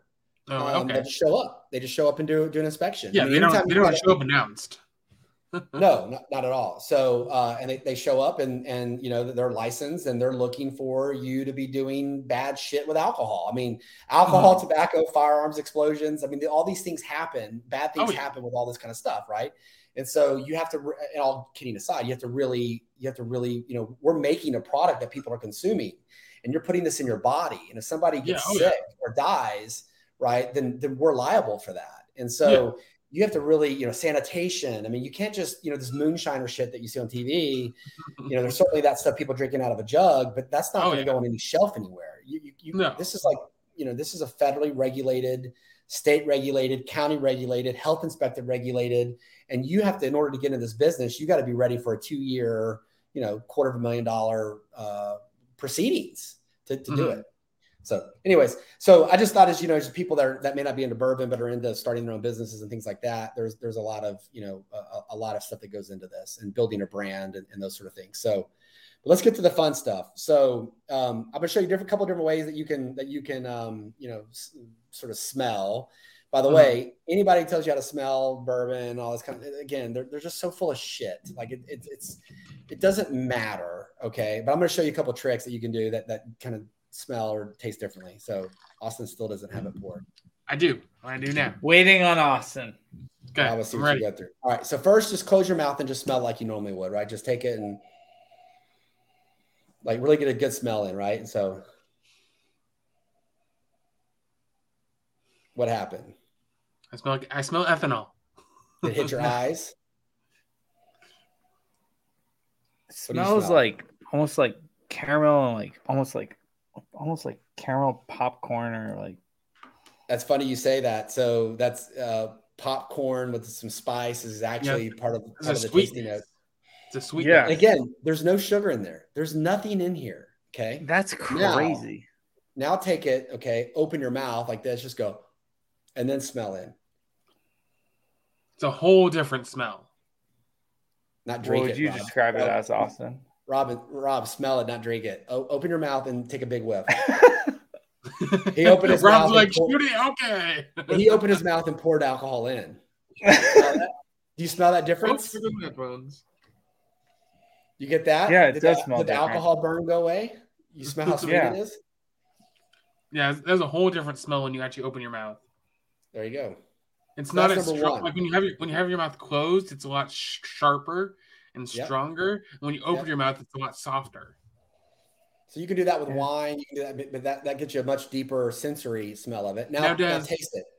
Now, does aerating go into bourbon, or is that just a wine thing? I've never seen anybody aerate bourbon. Oh, I don't know. Because I've heard of like sloshing around in your mouth to get like. Well, that's because you're hitting your different tongue pieces. So take a sip the way you would normally take it, right? So just take a sip the way you would drink it. Don't think about it. Just do it. There, you're sloshing. You don't drink it that way, Austin. You just drink it and slam it. Now you're sloshing because you're on camera. So when you take it and you swash it, you're going to hit the sides of your tongue. Mm-hmm. You hit the front of your tongue. You're at the roof of your mouth. I mean, as the bourbon's going down, all these things, obviously. And you'll get it in the throat, right? So that's called the mouthfeel, the throat. Again, you don't have to worry about any. You don't have to know any of this shit. Anybody like listening, watching, you don't have to know any of this stuff to enjoy bourbon. So you just not drinking. As you slowly drink it, though, you'll start to taste, especially with no ice in it, just straight. You'll get it, and you'll hit both sides of your tongue. You'll hit different things. You may get some up in your sinuses. It'll come down your throat. All those things. What it should do is not burn. That's the burning is to get burning away at this proof is really, really hard. That's what we spend a lot of time. That's what we spend a year and a half on. Now, do you have your ice there or water? So what I do is a trick. I was showing Rob this is, so you can take this. This is just Texas rainwater. There's nothing in this, right. And you can literally. What I would do. You just put drops. So literally, it's just a couple. You probably can't see. You literally just go like that, okay, and then you swirl it, okay? And I wish y'all were doing this. I should have told you ahead of time because you would taste the whole difference in it. So now, when you drink it, it actually opens it up. It opens it up and it makes it sweeter for hours. Yeah. I'm not putting ice in it. I'm diluting it, by 10% or whatever. And I'm using rainwater. I'm not using faucet water. I'm not using well water. I'm not using water. If you got an $80 bottle of bourbon and you're out in the rural parts of Texas and you put well water in it with lots of minerals and calcium and all that shit, you just threw ketchup all over a really good steak, so you can really fuck it up. Mm-hmm. It's incredible that all this stuff. I mean, he kind of has to because he makes this product.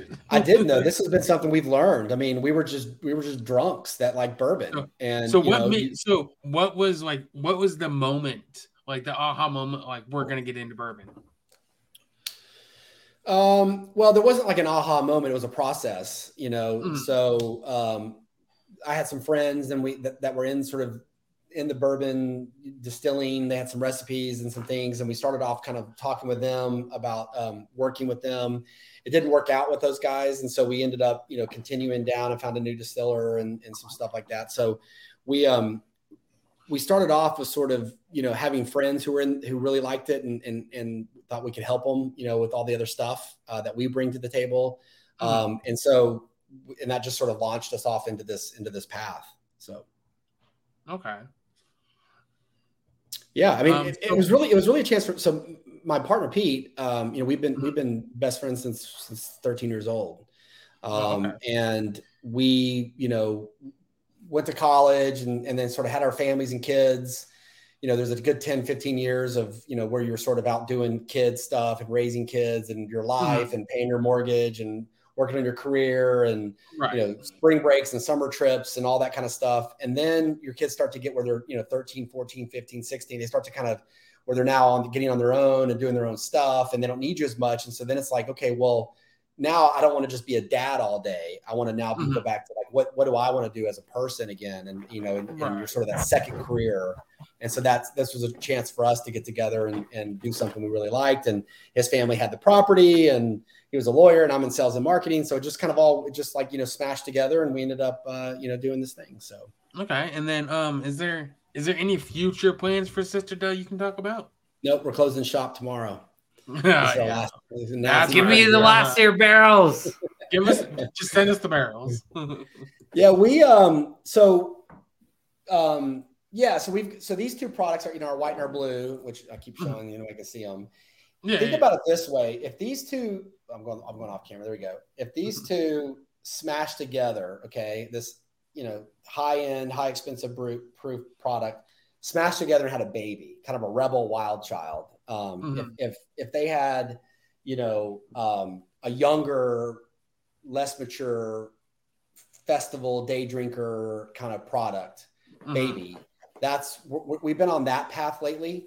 And so we've been working to kind of find. So is that going to be a lower proof? It will be. It'll be a lower proof. It'll be a lower price point. If we can, so all these things I'm saying, I'm going to tell you. So we're working on like 3 things right now. And none of them are guarantees. If they don't taste delicious, we're not going to put it out. Right. You're not going to settle. Yeah. So we're working on sort of a day drinker for those products that you could, take and put in your pack. You could throw some Coke in it if you want. You could, you throw ice in it, all that kind of stuff. It's not the sophisticated bourbon. It's more of a day drinking bourbon, but still really high quality bourbon.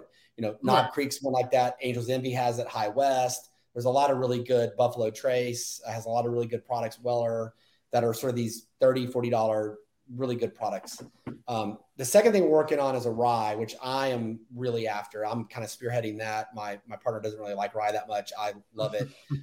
So me and our distiller are working on a rye. It's been 6 months. I almost brought some for Rob to taste, but it's just not ready yet. So we haven't got it there. We're close. We're probably 70-80% there. And so, the first products took us a year and a half to get there. So we'll see. We're trying to get it out by summer. If we can get it right, we'll do it. But the baby comes out when the baby's ready, right? You give birth when it's ready. And then we're working on some, we're going to call distiller experimental series. And these will be like a red label product for us that is sort of, 2 or 3 barrels that we have that taste a certain way. And we'll put them out sort of, once, twice, 3 times a year that may not taste the same year, release after release, but it's sort of it's like when you go into a chef and say, let the chef choose what I'm going to eat tonight. That's what we're going to do, maybe once or twice a year. And only put out, 1,000 bottles or something like that. Right. Those are going to be like limited edition, special collection. Yeah. And, we're trying not to make it where it's like expensive, like super, limited edition, barrel select, all that kind of crap that everybody, because we really want people to enjoy our product.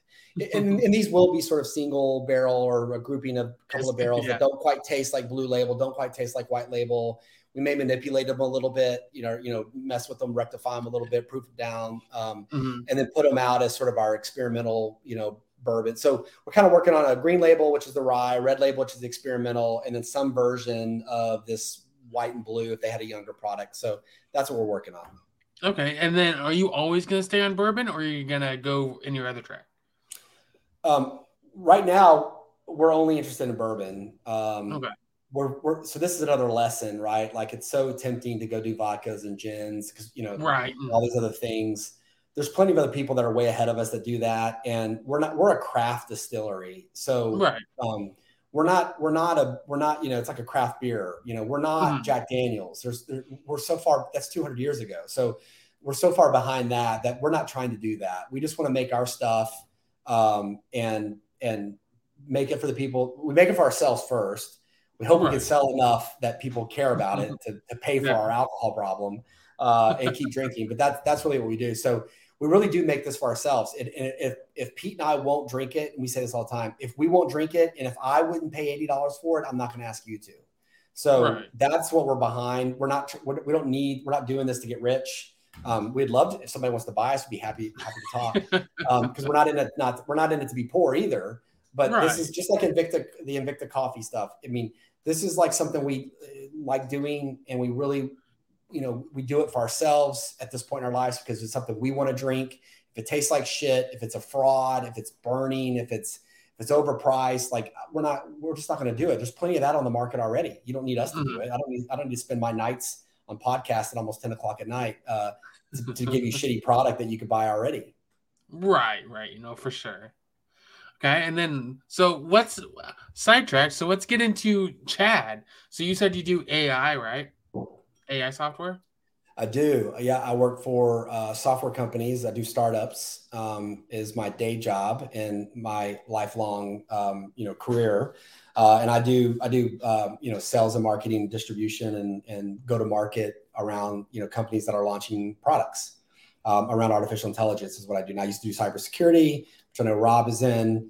And then prior to that, I did, systems management stuff. So Rob's taken off I think Rob's quitting. I'm not sure what's going on. No, yeah, he has to take Ali out. He'll be back. Am I the new full-time host? How long he'll be gone is who knows. I mean, he's broken, so he could be gone for 5 minutes or 2 hours. He is a broken man. So he just normally get up in the middle of podcasts and walk out? Is that what he does? He sent me a message saying he had to take Ali out. Oh, it says pray for me. I see that. Yeah. Well, we are an hour and 30 minutes in. So yeah. What is the record? What is the record length y'all have done? I think 2.5 hours. Oh, okay. So we will not go 2.5 hours. So with me, I'll give you a quick rundown of me. I mean, so I'm a fifth generation native Texan. So if you ever find a native Texan, you ask them about Texas, it's like you just open a can of worms. It's going to go on for the next 3-4 hours. But I'm born and raised in Texas, and 3 kids. My oldest is in college at Texas Tech University. He loves the fact that I have a bourbon business. His fraternity loves business and finance and real estate and Same thing. Yeah. He's going to school for partying, drinking, and having a great time on dad's time. Of course. He's living the best life that I can afford for him is what he's right. Yeah. So and then I have all the bourbon. Yeah. They keep asking for it. I'm like, I'm not having you guys chug my shit and Coke at the fraternity house. Like that's not happening. Right. And then I have a junior in high school, and then I have a boy, and then I have a 14-year-old daughter who is also driving me to drinking. So for all of you dad, I'd say especially dads out there, it's tough. It's really freaking. So what I call children is social terrorists. So for all your military people out there, you'll enjoy this. Rob's never heard me say this. This would be a good one. But so kids are like terrorists, right? So they embed themselves in the community, which is your house, and they endear themselves. They look like everybody else. They come and go every day. They have, they sort of look like normal people passing through. And just when you get comfortable, bam, a car bomb goes off, right? An explosion happens, right? That's particularly my daughter, right? So some emotional outburst happens, right? It's like, oh my God, I'm going to this, or I'm fat, or I'm this, or I'm ugly, or nobody, all these things, right? They just, just explode, right? And so, and then all of a sudden it's like, whoa, where did they come from, right? There was the enemy right below your nose. You didn't even see them, right? They're right there. So that's kids. They're social terrorists, and they take their toll on the community around. So, yeah. So for all you out there who don't have kids, there's your warning. For all you who have kids, you know exactly what I'm talking about. Yeah, I don't. Me and Rob don't have kids, so I can't relate. Okay, so and then I think, like I said, I think AI is super fascinating, especially with the world, especially the world we live in today. What are your thoughts on? Do you think AI is going to be the future, or what are your thoughts on that? So this is like a long conversation. That's there's a whole other podcast. So is AI the future? AI is here now. Well, 100% it is. Yeah. So, I mean, that's like saying, do you what do you think about the current state of politics? I mean, it's like, that's a huge question that could go another hour and a half. But I've been in AI I worked at IBM Watson. I was in the first 400 employees at IBM Watson. There's now, I don't know, 10,000 employees or something. I've worked for some AI. Why is Rob crawling? First of all, he's probably on painkillers. Secondly, he's drinking high proof alcohol. He's not on painkillers. He doesn't. He'll be able to sleep tonight for sure. I don't know why he was crawling. I don't know what is going on with Rob. Yeah, I did. So, and I was big in cybersecurity stuff too, which I know is what Rob does for his. Yeah. By the way, is this? Wait till he gets his headphones on, but I want to talk about this job he has. Yeah, he does. He does security for the national park. Yeah, I'm not sure that's the real. Let's see if he gets his headphones on here. Oh, okay. Why were you crawling on the floor, Rob?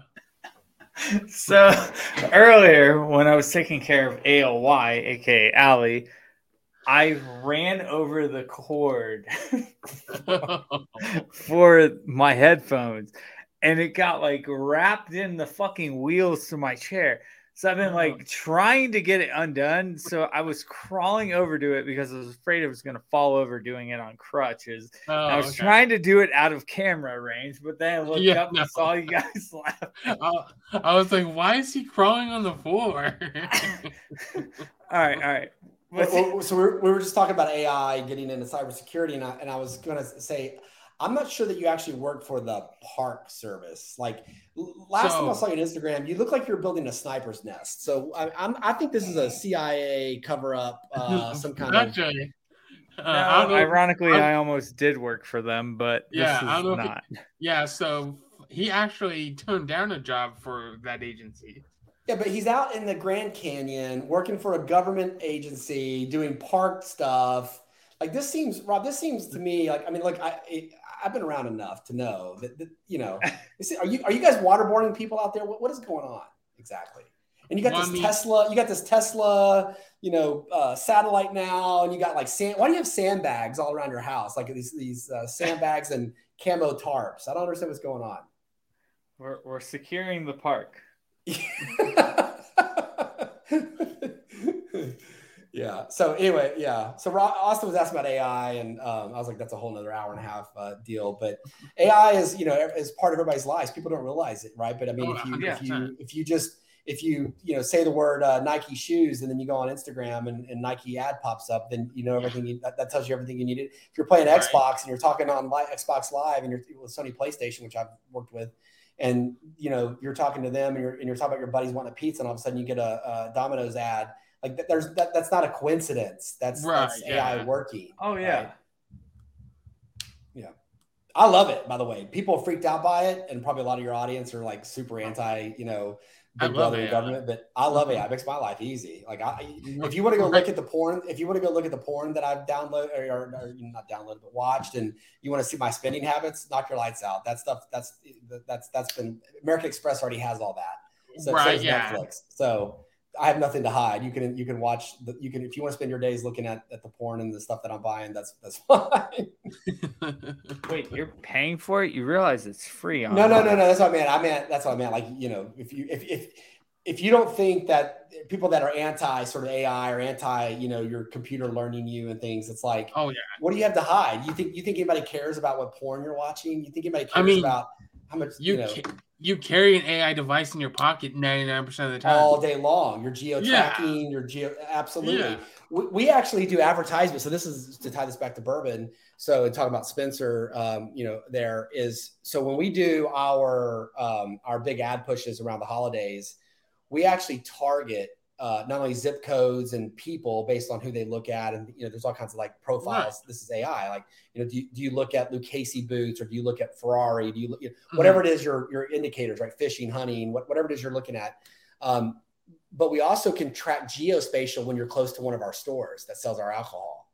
So we actually can upload all of the key stores that are in the high-end neighborhoods that when people are driving by on their Instagram and using Waze or using Google Maps or whatever, and we can actually hit them when they're within like a 2-mile radius of one of our premium stores that carries our alcohol, that says, hey, check out Sisterdale. And just so happens that you're within a mile or so of the liquor store.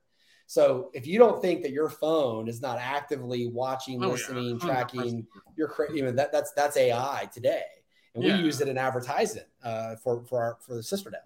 So, so if you drive by one of our liquor stores, you're going to get hit with one of our ads that says, hey, are you thirsty? How many liquor stores are you in? In Texas, we were in 180 at last count, but we've added another probably 50 or 60 in the last two and a half months so far this year, whatever we're in, April, 3 months. So, give or take, 200 stores. And then we're online in 45 states. We're not in Alaska or Hawaii. It would cost you $300 to ship a $80 bottle. I'm sure. And then the M states, states with M's don't allow it. Louisiana doesn't allow it, and Utah, it's a federal offense to ship alcohol into. It's a felony to ship alcohol into Utah. So those, if you're in those states, I'm sorry, drive over to Arizona. Oregon doesn't. Oregon, or give it to me, Chad, and I'll drive it up in there. I won't. I've sent you stuff, but you just said you guzzled 2 bottles. This stuff 2 or 3 bottles should last you like 2 years. No. So all right. In my defense, I drank the bottle that I bought, and this is that second bottle that you sent me. Plus, I have that one other bottle, and I still have 2 of the tasters. I'm not like but that bottle I sent you, like that was like a week ago, 2 weeks ago. I like your bourbon a lot. I'm sorry, my bad. Hey man, no, it's great. That's fantastic. But that's 94 proof, jet fuel you're drinking there. It's really good. Thank you, appreciate it. We should. So what else? Anybody? Yeah, go ahead, Rob. What else? Anybody? I was gonna say, when you and I talked on the phone the other day, there was a couple things that we wanted to make sure we covered on the podcast, and it was definitely mental health. It was the process, the entrepreneur stuff that you did. Is there anything that you have on your side of the house that you think you still want to talk about, or did you want to get into ATI? How are you feeling? So there's one thing I want to cover though. Oh shit. Well, so I was one question I have. You didn't let him answer though. My bad. I'm sorry. So how about you let our guests talk? You don't be fucking rude. Says Rob. Says Rob on a 30-minute rant about telling the guy to go fuck himself. Who just leaves us? Jeez. Yeah. My dog had to pee. Yeah. No. So to answer the question, I mean, I think we've exhausted the podcast time. I mean, I don't know how long your people listen, but this has been fun for me, and I think we flew by a lot of topics there. The big thing was to support you guys. You've got your service dog, Rob, that I see in the background. Just coming on and sort of saying thank you and supporting. I mean, that's a big deal, man. You've been through a lot, and to have a dog that helps you cope, whatever that is, whether it's walking, marching, hiking, whatever it is people do to make their lives, to get through. That's a big deal for us. So, nope, I think we hit it all. We didn't get into too much of the marketing. What do you have for a question? And let's get into ATI. There was one thing I want to ask you, Chad, and it was like, I guess, what was the hardest time or most difficult time you had since starting like Sisterdale? In my life or as a company? As a company. There's been, so we've been at this, like I said, since 2018. We formed the company in 2019. We released our first product in, the end of 2020. So, there was a good 2 years there of going through there's a couple phases to launching a product, right? So, people think, just because you're ready to do something, you think 3 months later, you're going to be launching a company, and it doesn't work that way. No. There's a lot that goes into companies, whether you're doing a small company out of your garage or whatever. So there's probably been like maybe twice in the it's been 4 years, maybe 2018. Yeah, I guess so. There's probably been twice where me and my partner were like, are we going to keep doing this? You know, is this worth it? The chips are stacked against us. We recently, I won't get into, I got to think about what I've had a few bourbons. I got to think about what I'm going to say, but we recently had someone who came to us and said that they may or may not own the rights to some of our branding. And, you know, came to us with a lawyer and stuff. And so there's just stuff like that where you know, and so what I said to my partner was, and this was in the last, you know, 30, 60 days, whatever. And, but I said to my partner, I go, well, I guess we know we've made it when people want to start coming after us and taking what we have, right? When when people start threatening you with lawsuits, then you finally have made it. But you know, stuff like that, when we're just trying to grind, and you know, we take a lot of care, especially on the legal side, because my partner's a lawyer. We take a lot of research and care in our naming and our you know trademarking and all the things that we do, the people that we work with. We try our best to be honest and fair and still run a business. But there are a lot of people out there who want a lot of shit for free, or you know, want a lazy way out, and you become under attack. And for me, Pete, my partner, is a lawyer. It's just every day for him because he's in legal proceedings every day. For me, it like hurts my feelings. You know, I take it very personal that someone you work so hard on. Well, and that someone would think that I'm trying to cheat them, or someone thinks that, you know, that I offended them, or someone thinks that, you know, whatever, that I hurt someone's feelings. And I don't mean like that's soft to you. I just mean like that someone thinks that my intentions were ill will. That really hurts me internally as a person, because I try to be very positive, and I try to be very, you know, open and nice and caring and giving and a good human. I try to be a good human. And so that stuff takes its toll on me. I lose sleep over things like that. And I think you guys have a shirt, which you could send me for free, even though I said, like, yeah, I hate when people ask me for free, but that shirt you guys have that says not all wounds are visible, or, why don't we just send them both? We have the not all wounds Austin, are visible, and we have be a good human. What Rob, what was the one that says not all wounds are visible? Not all wounds are visible is a joint collaboration between Austin and I, and then I have one that's called "Be a Good Human." So I think that kind of hits both. Those are really big to me. You know, and I'm not a perfect human being. I'm not always, you know, business is business. It can be cutthroat, but I never try to screw anybody. And so that's number one. So just be a good human being. Put out good shit, and good shit comes back. Put out nasty stuff comes back. But that not all wounds are visible. Like I saw that in y'all's thing, and that one really, like, you know, hit me hard. And because there's so many people, including myself, that have wounds that aren't visible. Yeah. So like if we could, if there's one thing, if one person, you know, if you affect one person, then you're better off today than you were yesterday. So that made me get teary eyed. Yeah. I mean, and there's plenty of like times where like me and Rob have talked, where like people don't see Rob as a real, like, I guess, like veteran or combat veteran, because he's not like missing a leg. Is that because he served in the Coast Guard? Yeah. Okay. No, he was Cav Scout. And I probably just offended a lot of Coast Guard people, which my younger brother was thinking about going. So it's a joke. I mean, his favorite thing ever is Cav Scouts, so it's okay. No, fuck that. I was infantry. But yeah, no, like I said, that shirt hits home to like not only you, Chad, but me, Rob, and a lot of other people, because, you know, like I was saying, me and Rob have talked about, like, a lot of people don't see him as injured because he's not missing a leg, he's not missing an arm, he's not, you know. Well, I interrupt you, but I could tell you at that breakfast where he and I sat there and I was watching him, right? I'm very observant of people's behavior, and Rob, you can say what you said when I went to the bathroom. You can go ahead. What did I say? I don't remember what did I say? I guess you told Amanda while I was going to the bathroom. Looks like Rob's struggling with the conversation or something like that. Like it was a lot. I could see your brain pausing. Yeah. And at one point you like even stopped and you kind of like leaned forward. Right. And by the way, I'm a lot to like take, as Rob said, I'm a lot to take on. But I was looking at him at one point, and I'm like, I'm wearing this guy out. And not only was I wearing him out, but he stopped. And Rob, you paused and you went forward, and you were kind of looking down at the table, and I was sitting across from him, and he's just looking down, and it was like a glitch happened. He had a glitch. His brain it just glitched. It was like blue screen, green screen or whatever. And so I saw that. I'm like, and he's had brain injuries.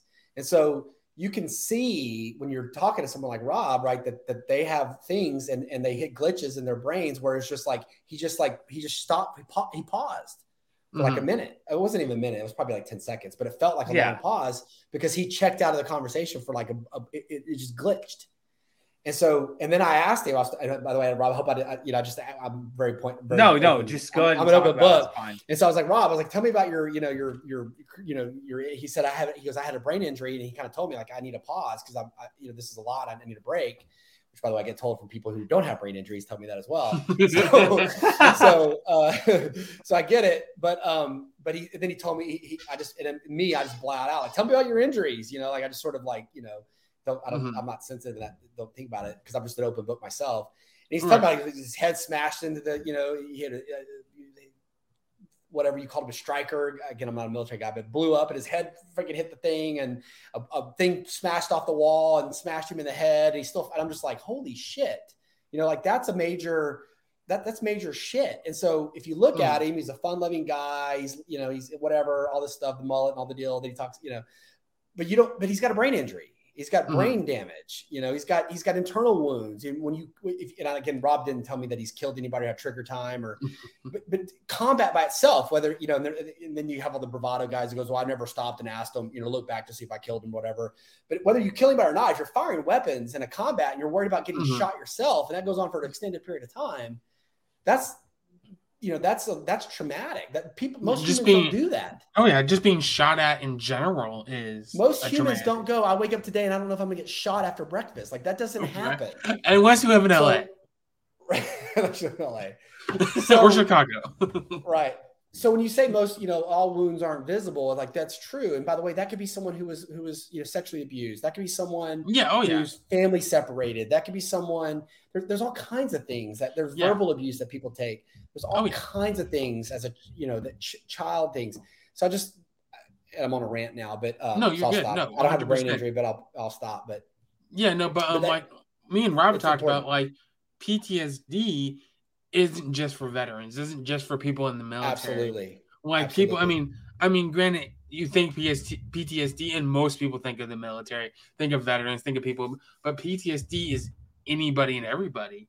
Like anybody, any walk of life can have PTSD from any traumatic experience or just any experience in general.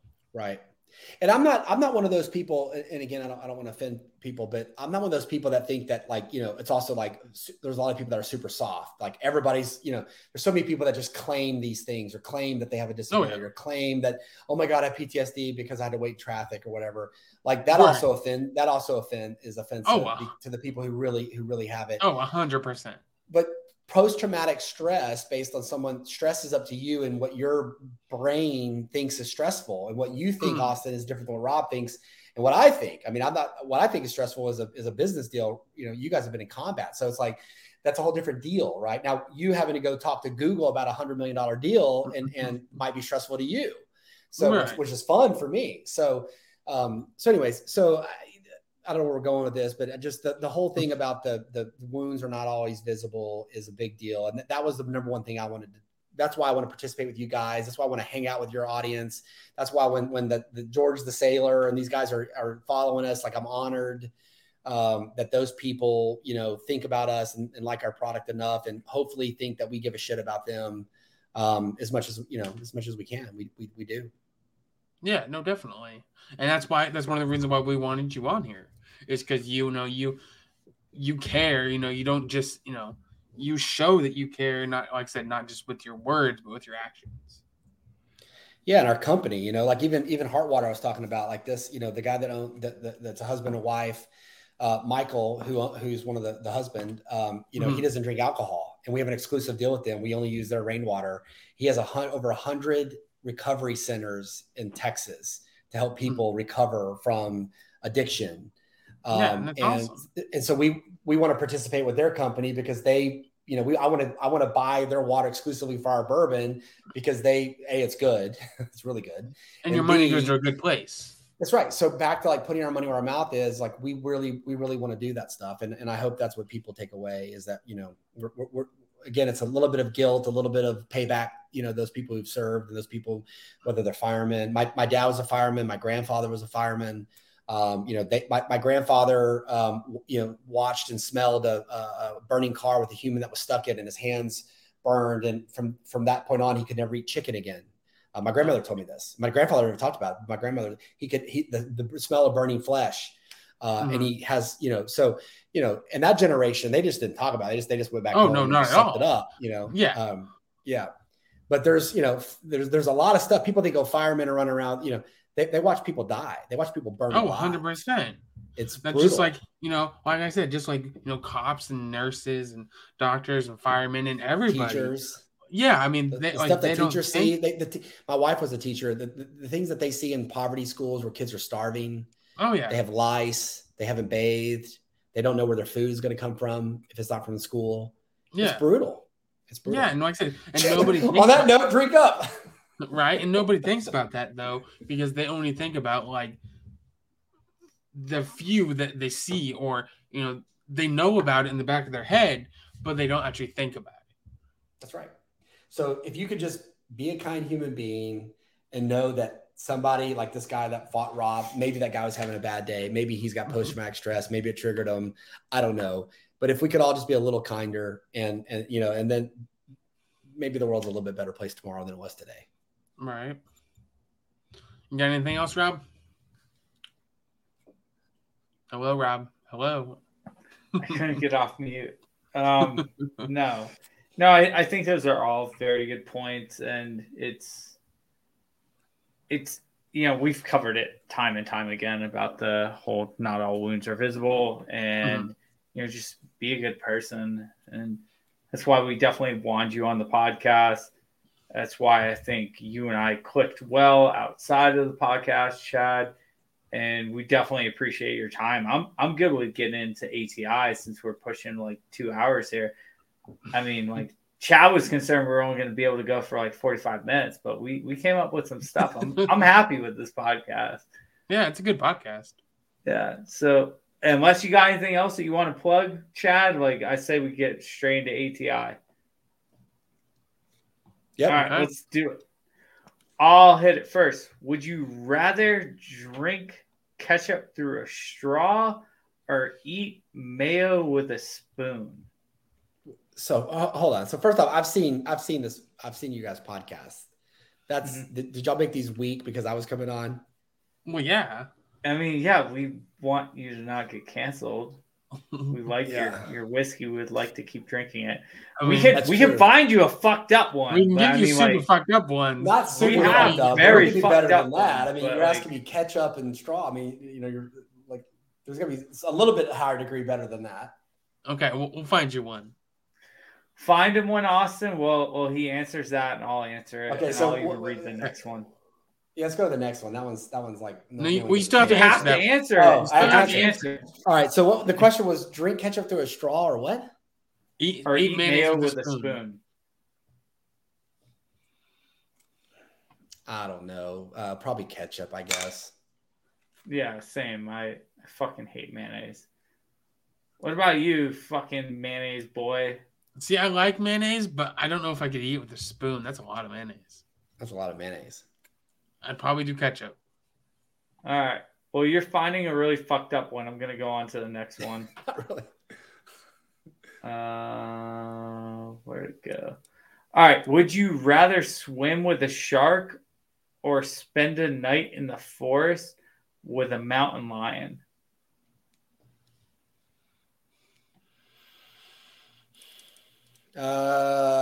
Probably mountain lion.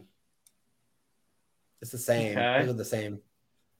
You're both in their domains. They're both predators. They're both probably more scared of you than you are of them. Mm-hmm. And unless you're bleeding, neither one of them are probably going to mess with you. Yeah, I mean that's a good point. Plus, you can actually like run away from a mountain lion, like trying to outswim a shark. It's fun. Yeah, you could choke a mountain lion or hit it in its eyes. A shark, you don't have any leverage in the water. Yeah, I'm gonna go with, even though I love sharks and I've actually cage dived with great white sharks, I'm gonna go with the mountain lion as well, mainly because I want video of it. I have no video or pictures of mountain lions, and I've only seen them once. In the Grand Canyon, you don't see them rolling around through there? We have I think 23 that are currently tagged out here, but they have a 200-mile radius, so they come and go out of the park as they please. So yeah, I'm doing mountain lion. What about you, Austin? I'm gonna do forwards with mountain lion because it's a lot easier to survive in the forest than it is in the ocean. That's true. Okay. Your skin's better, everything. Yep. Yeah, way easier. Yeah. All right. Let's get to the third softball one, and then we'll get into those two hard ones that you just added. Okay. Read it. Oh, would you rather have a dog that looks like a baby or a baby that looks like a dog? Dog that looks like a baby. You don't want an ugly kid. Yeah, that's easy. Nope. Nobody likes to do business. Nobody does business with ugly people. I agree. Then why do we have Rob on here now? I was gonna say, what are you talking about? Okay.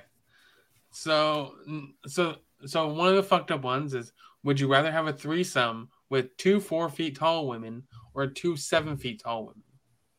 Okay, I gotta think about this. Okay, 2 4 feet or 2 7 feet. That's the choice. Yeah. 7 feet's a lot, but 4 feet there's complications. I mean, I'm a big man. I'd have to go 7 just for physics. just for some logistics. Shit. What do you pick, Rob? I don't remember what you picked last time. So. I don't remember what I picked last time either, because I do remember this question. Amanda, know that I care about you. Come on, this guy. Answer these questions. This guy. All right, so I'm gonna go with the 4 feet tall women because I've never had sex with a midget, and I think to have a threesome with midgets, pretty hype. You can't call them midgets anymore. You got to call them little people. Oh, little people. Yeah, I forgot. We're trying to not get you canceled. Politically correct. Yeah. The little people, the midgets, they're little. The midgets, they're little. I think I'm gonna go with the same. I'm not a fan of really tall women, so I'm gonna go with little people. Okay, fair enough. All right. Would you rather pee dry sand for the rest of your life or poop a hard brick every time? Oh my god, I can't fucking read, Austin. Please read that. I get the gist. Would you rather pee dry sand for the rest of your life or poop a hard brick once every year on your birthday? Oh, it's only once a year? Well, yes, this became enticing. Yeah, 1 year. You get only once a year. You can deal with the pain once a year. Now, the peeing sand for the rest of your life. Well, what would that feel like? That pain would be less, I think, than the hard brick. The hard brick, you're gonna have tears. Yeah, you're gonna have rips, and that could be more painful than just having dry pee. I don't know. I mean, it's tough, right? What size is the brick? Are we talking? Like a standard, a standard brick. No, see that would do so much damage. You'd be in diapers. You got to go pee. What are you gonna pick, Rob? I'm pissing sand. I can't have anything coming out my butthole or come in my butthole that big. You'd be in diapers. You'd have to have mesh. That would be rough. Yeah. What about you, Austin? You're shitting a brick. I see you. Always, all the time. That's normal for me every day. No, I was gonna say you take big shits. I bet. No, I'm gonna go with dry sand for sure. I don't want to. That would be terrible on the inside. Yes, you would have so much damage, so much post damage. You get PTSD just from that. Yeah, I'm thinking about this. Not all wounds are visible unless you pull down my pants. That's right. My asshole is ruined. Oh man. All right. Well, on that note, All right, I think we should wrap this motherfucker up. Is there anything else either one of you want to plug? Otherwise, I'm going to close this out. Chad, stick around for a sec. Yeah, you got anything, Austin? Nope, I think you're good, man. Chad, anything? In the words of Ellen DeGeneres, be kind to one another. Didn't she like beat the shit out of her like boys or something like that, like verbally? Okay, cool. So now we're gonna get verbally abused when we get off the podcast. So cool, that's nice to know. Thank you for everyone that joined us on the Fight Like Hell episode 53, I think it is. We appreciate you guys. Make sure you go on Spotify and give us a rating. Make sure you follow, unfollow, do all that stuff. We're actually in the top 10% podcasts in the world right now. Help us move up to like 9%, and we'd appreciate that. So thank you for joining us. Chad, thanks for being our guest. Stick around. We love you guys. Peace.